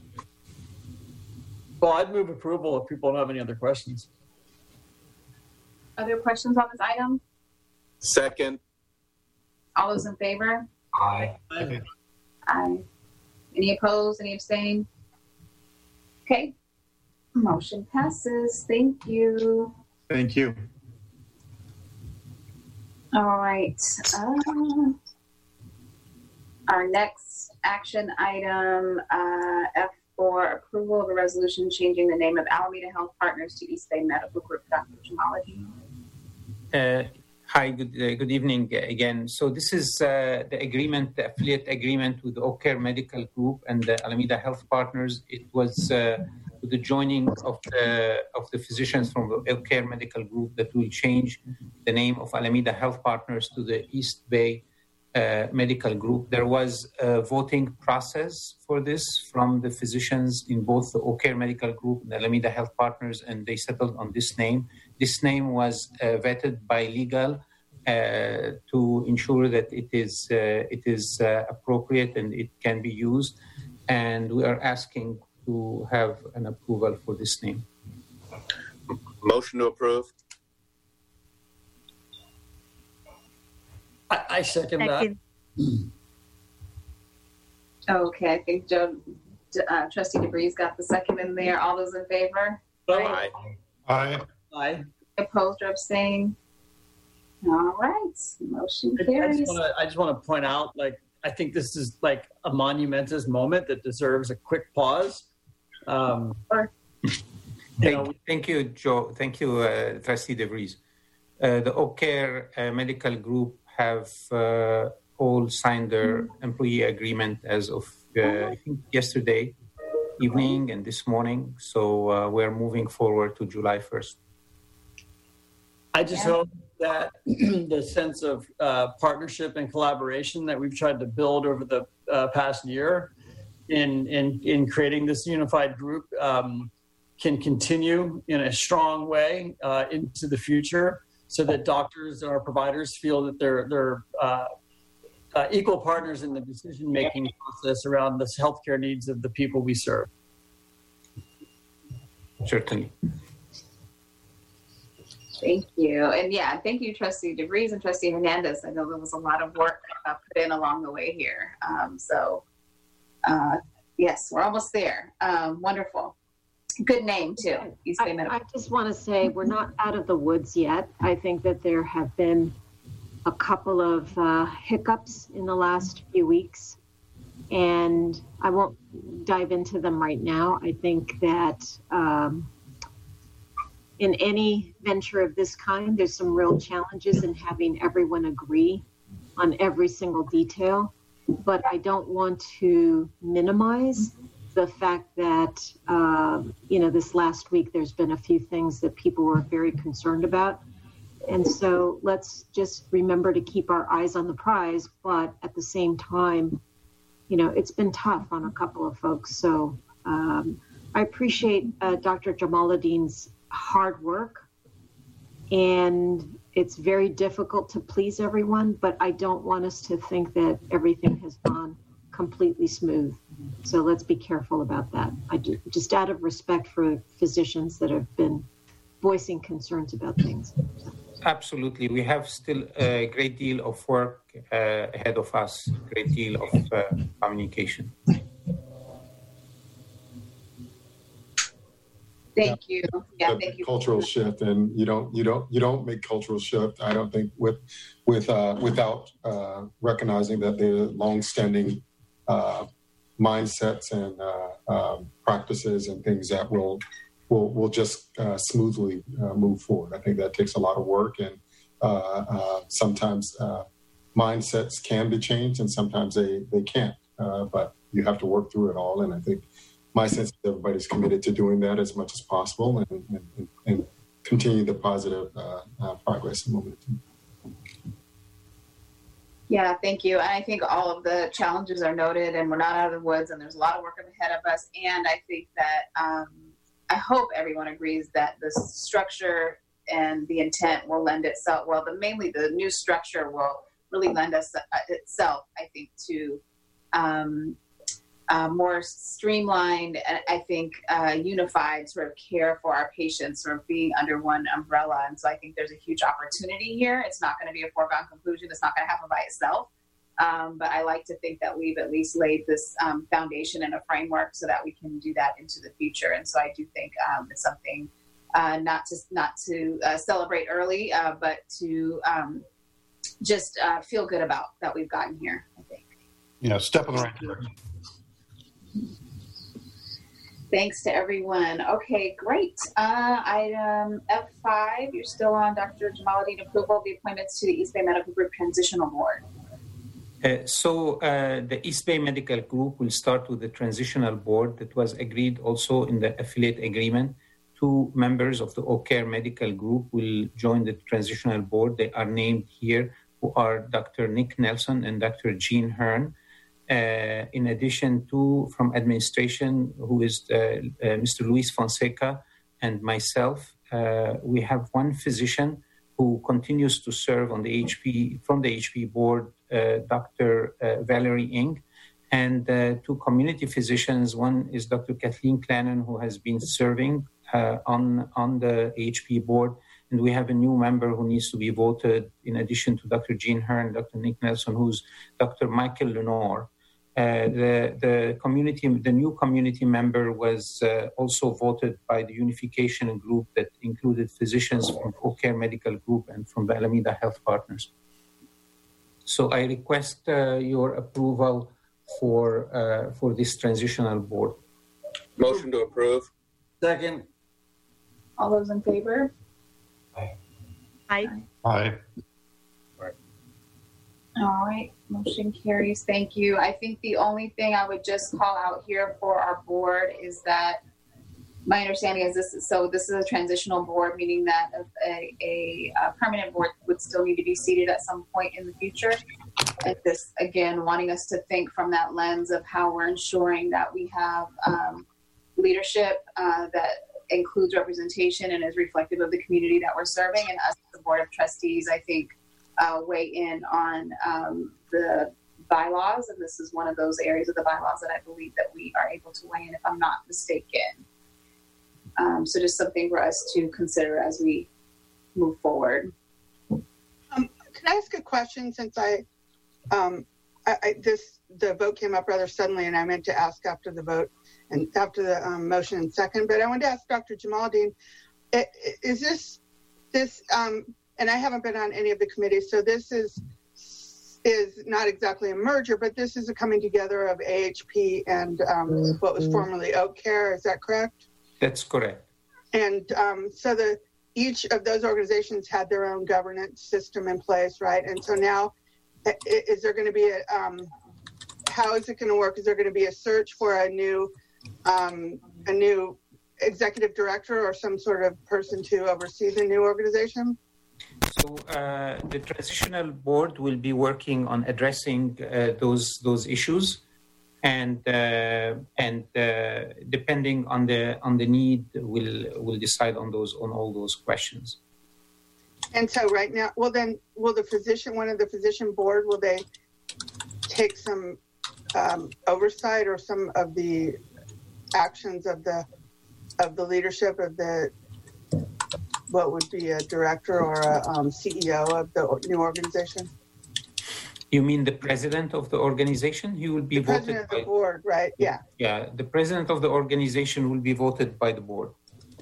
Okay, and then the board will hire a CEO or a executive director. The president will hire a director. Okay, thanks for your help. Okay, any other discussion on that item? Alrighty, item F6, this is the UCSF Bay faculty surgeons for provision of surgery services across AHS facilities. Dr. Jamal. Yes, thank you, Dr. Abuleta. Trustee DeVries asked us to look after the Finance Committee at this contract, and question came about in view of our financial situation and the impact of Corona, whether something can be done on this. A few clarifications which we made and we communicated with UCSF. Number one is that there is no COLA increase in this contract. Number two, we asked if UCSF has decreased their salaries for their physicians, and they said no, but they are on a hiring freeze. And if they are treating us the same way, and the answer was yes, they treat us the same way. So there is an empty position in this contract that will freeze for 1 year, with the understanding to open it after 1 year, especially after the volumes have come back. And we will freeze also an administrative position of 0.6 FTE.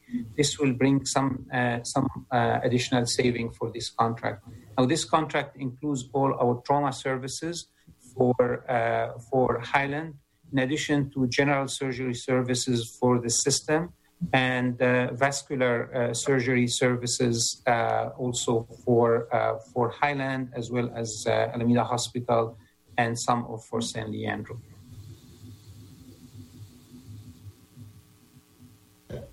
Can I just add, Trustee DeVries and others, so I appreciated the overture, and in addition to everything Dr. J just said, and he may have said it and I missed it, but one of the bigger drivers I recall from the discussion in Finance Committee was the exploration of whether the approach to salaries that we may take across the rest of the organization as we put our budget together could be considered in the context of this entity too. And what we corroborated and what you see in your documentation there is that there are no salary increases in this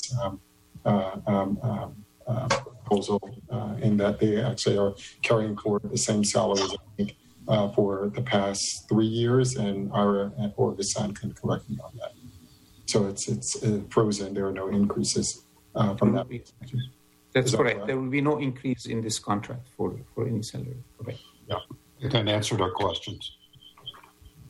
Just to clarify for the rest of the board, the Finance Committee decided not to recommend this to the full board for passage, but that doesn't mean we were opposed to it. We just wanted staff to answer the question that they just answered. Well, and actually a little bit more to the point. And again, I have profound respect for our providers, and do not want these comments to be construed as not being supportive of our providers. But when we're faced with a huge crisis, a financial crisis, and I think the thought was, if we have to tighten our belts, that everyone has to tighten their belt. And this belt lives in a contract, not in a wage. And so it's a little bit harder to know. So it doesn't actually sound like there's any belt tightening, but there's certainly no belt loosening with this contract. And I really appreciate you answering that. The fact that they have not seen any cost of living adjustment in 3 years, that says a lot. I know everyone works really hard, but I also know that if we're going to make serious cuts that could potentially impact services or labor, and I'll just say what I said in the finance committee. If I lose 5% of my salary and I make $40,000 a year, it's hard to put food on the table. If I lose 5% of my salary and I make $250,000 a year, I can still eat pretty well. And so it was more about, can we try to see that our cuts that have to be made are progressive? And this, so that was why, and this contract's big. So again, it wasn't, that was kind of the thinking about why we didn't recommend it, why we wanted more information. So I think it is helpful to know that they have remained at the level. I think that is a sign that those providers are recognize the environment within which they work, and I think that's great. Thank you, Trustee DeVries. Other trustees have questions or comments before we take a vote? Do I have a motion? Sure, I'll move. Second. All those in favor? Aye. Motion passes. The staff reports, we have written reports. Did any trustees have questions on staff reports? Okay. All right, then I think we are ready to move into closed session. Yeah, there's a couple items for the closed session involving first discussion of labor matters, then a couple of potential litigation items, and then a performance value, and all is set forth in the agenda. All right. That we will adjourn to closed session.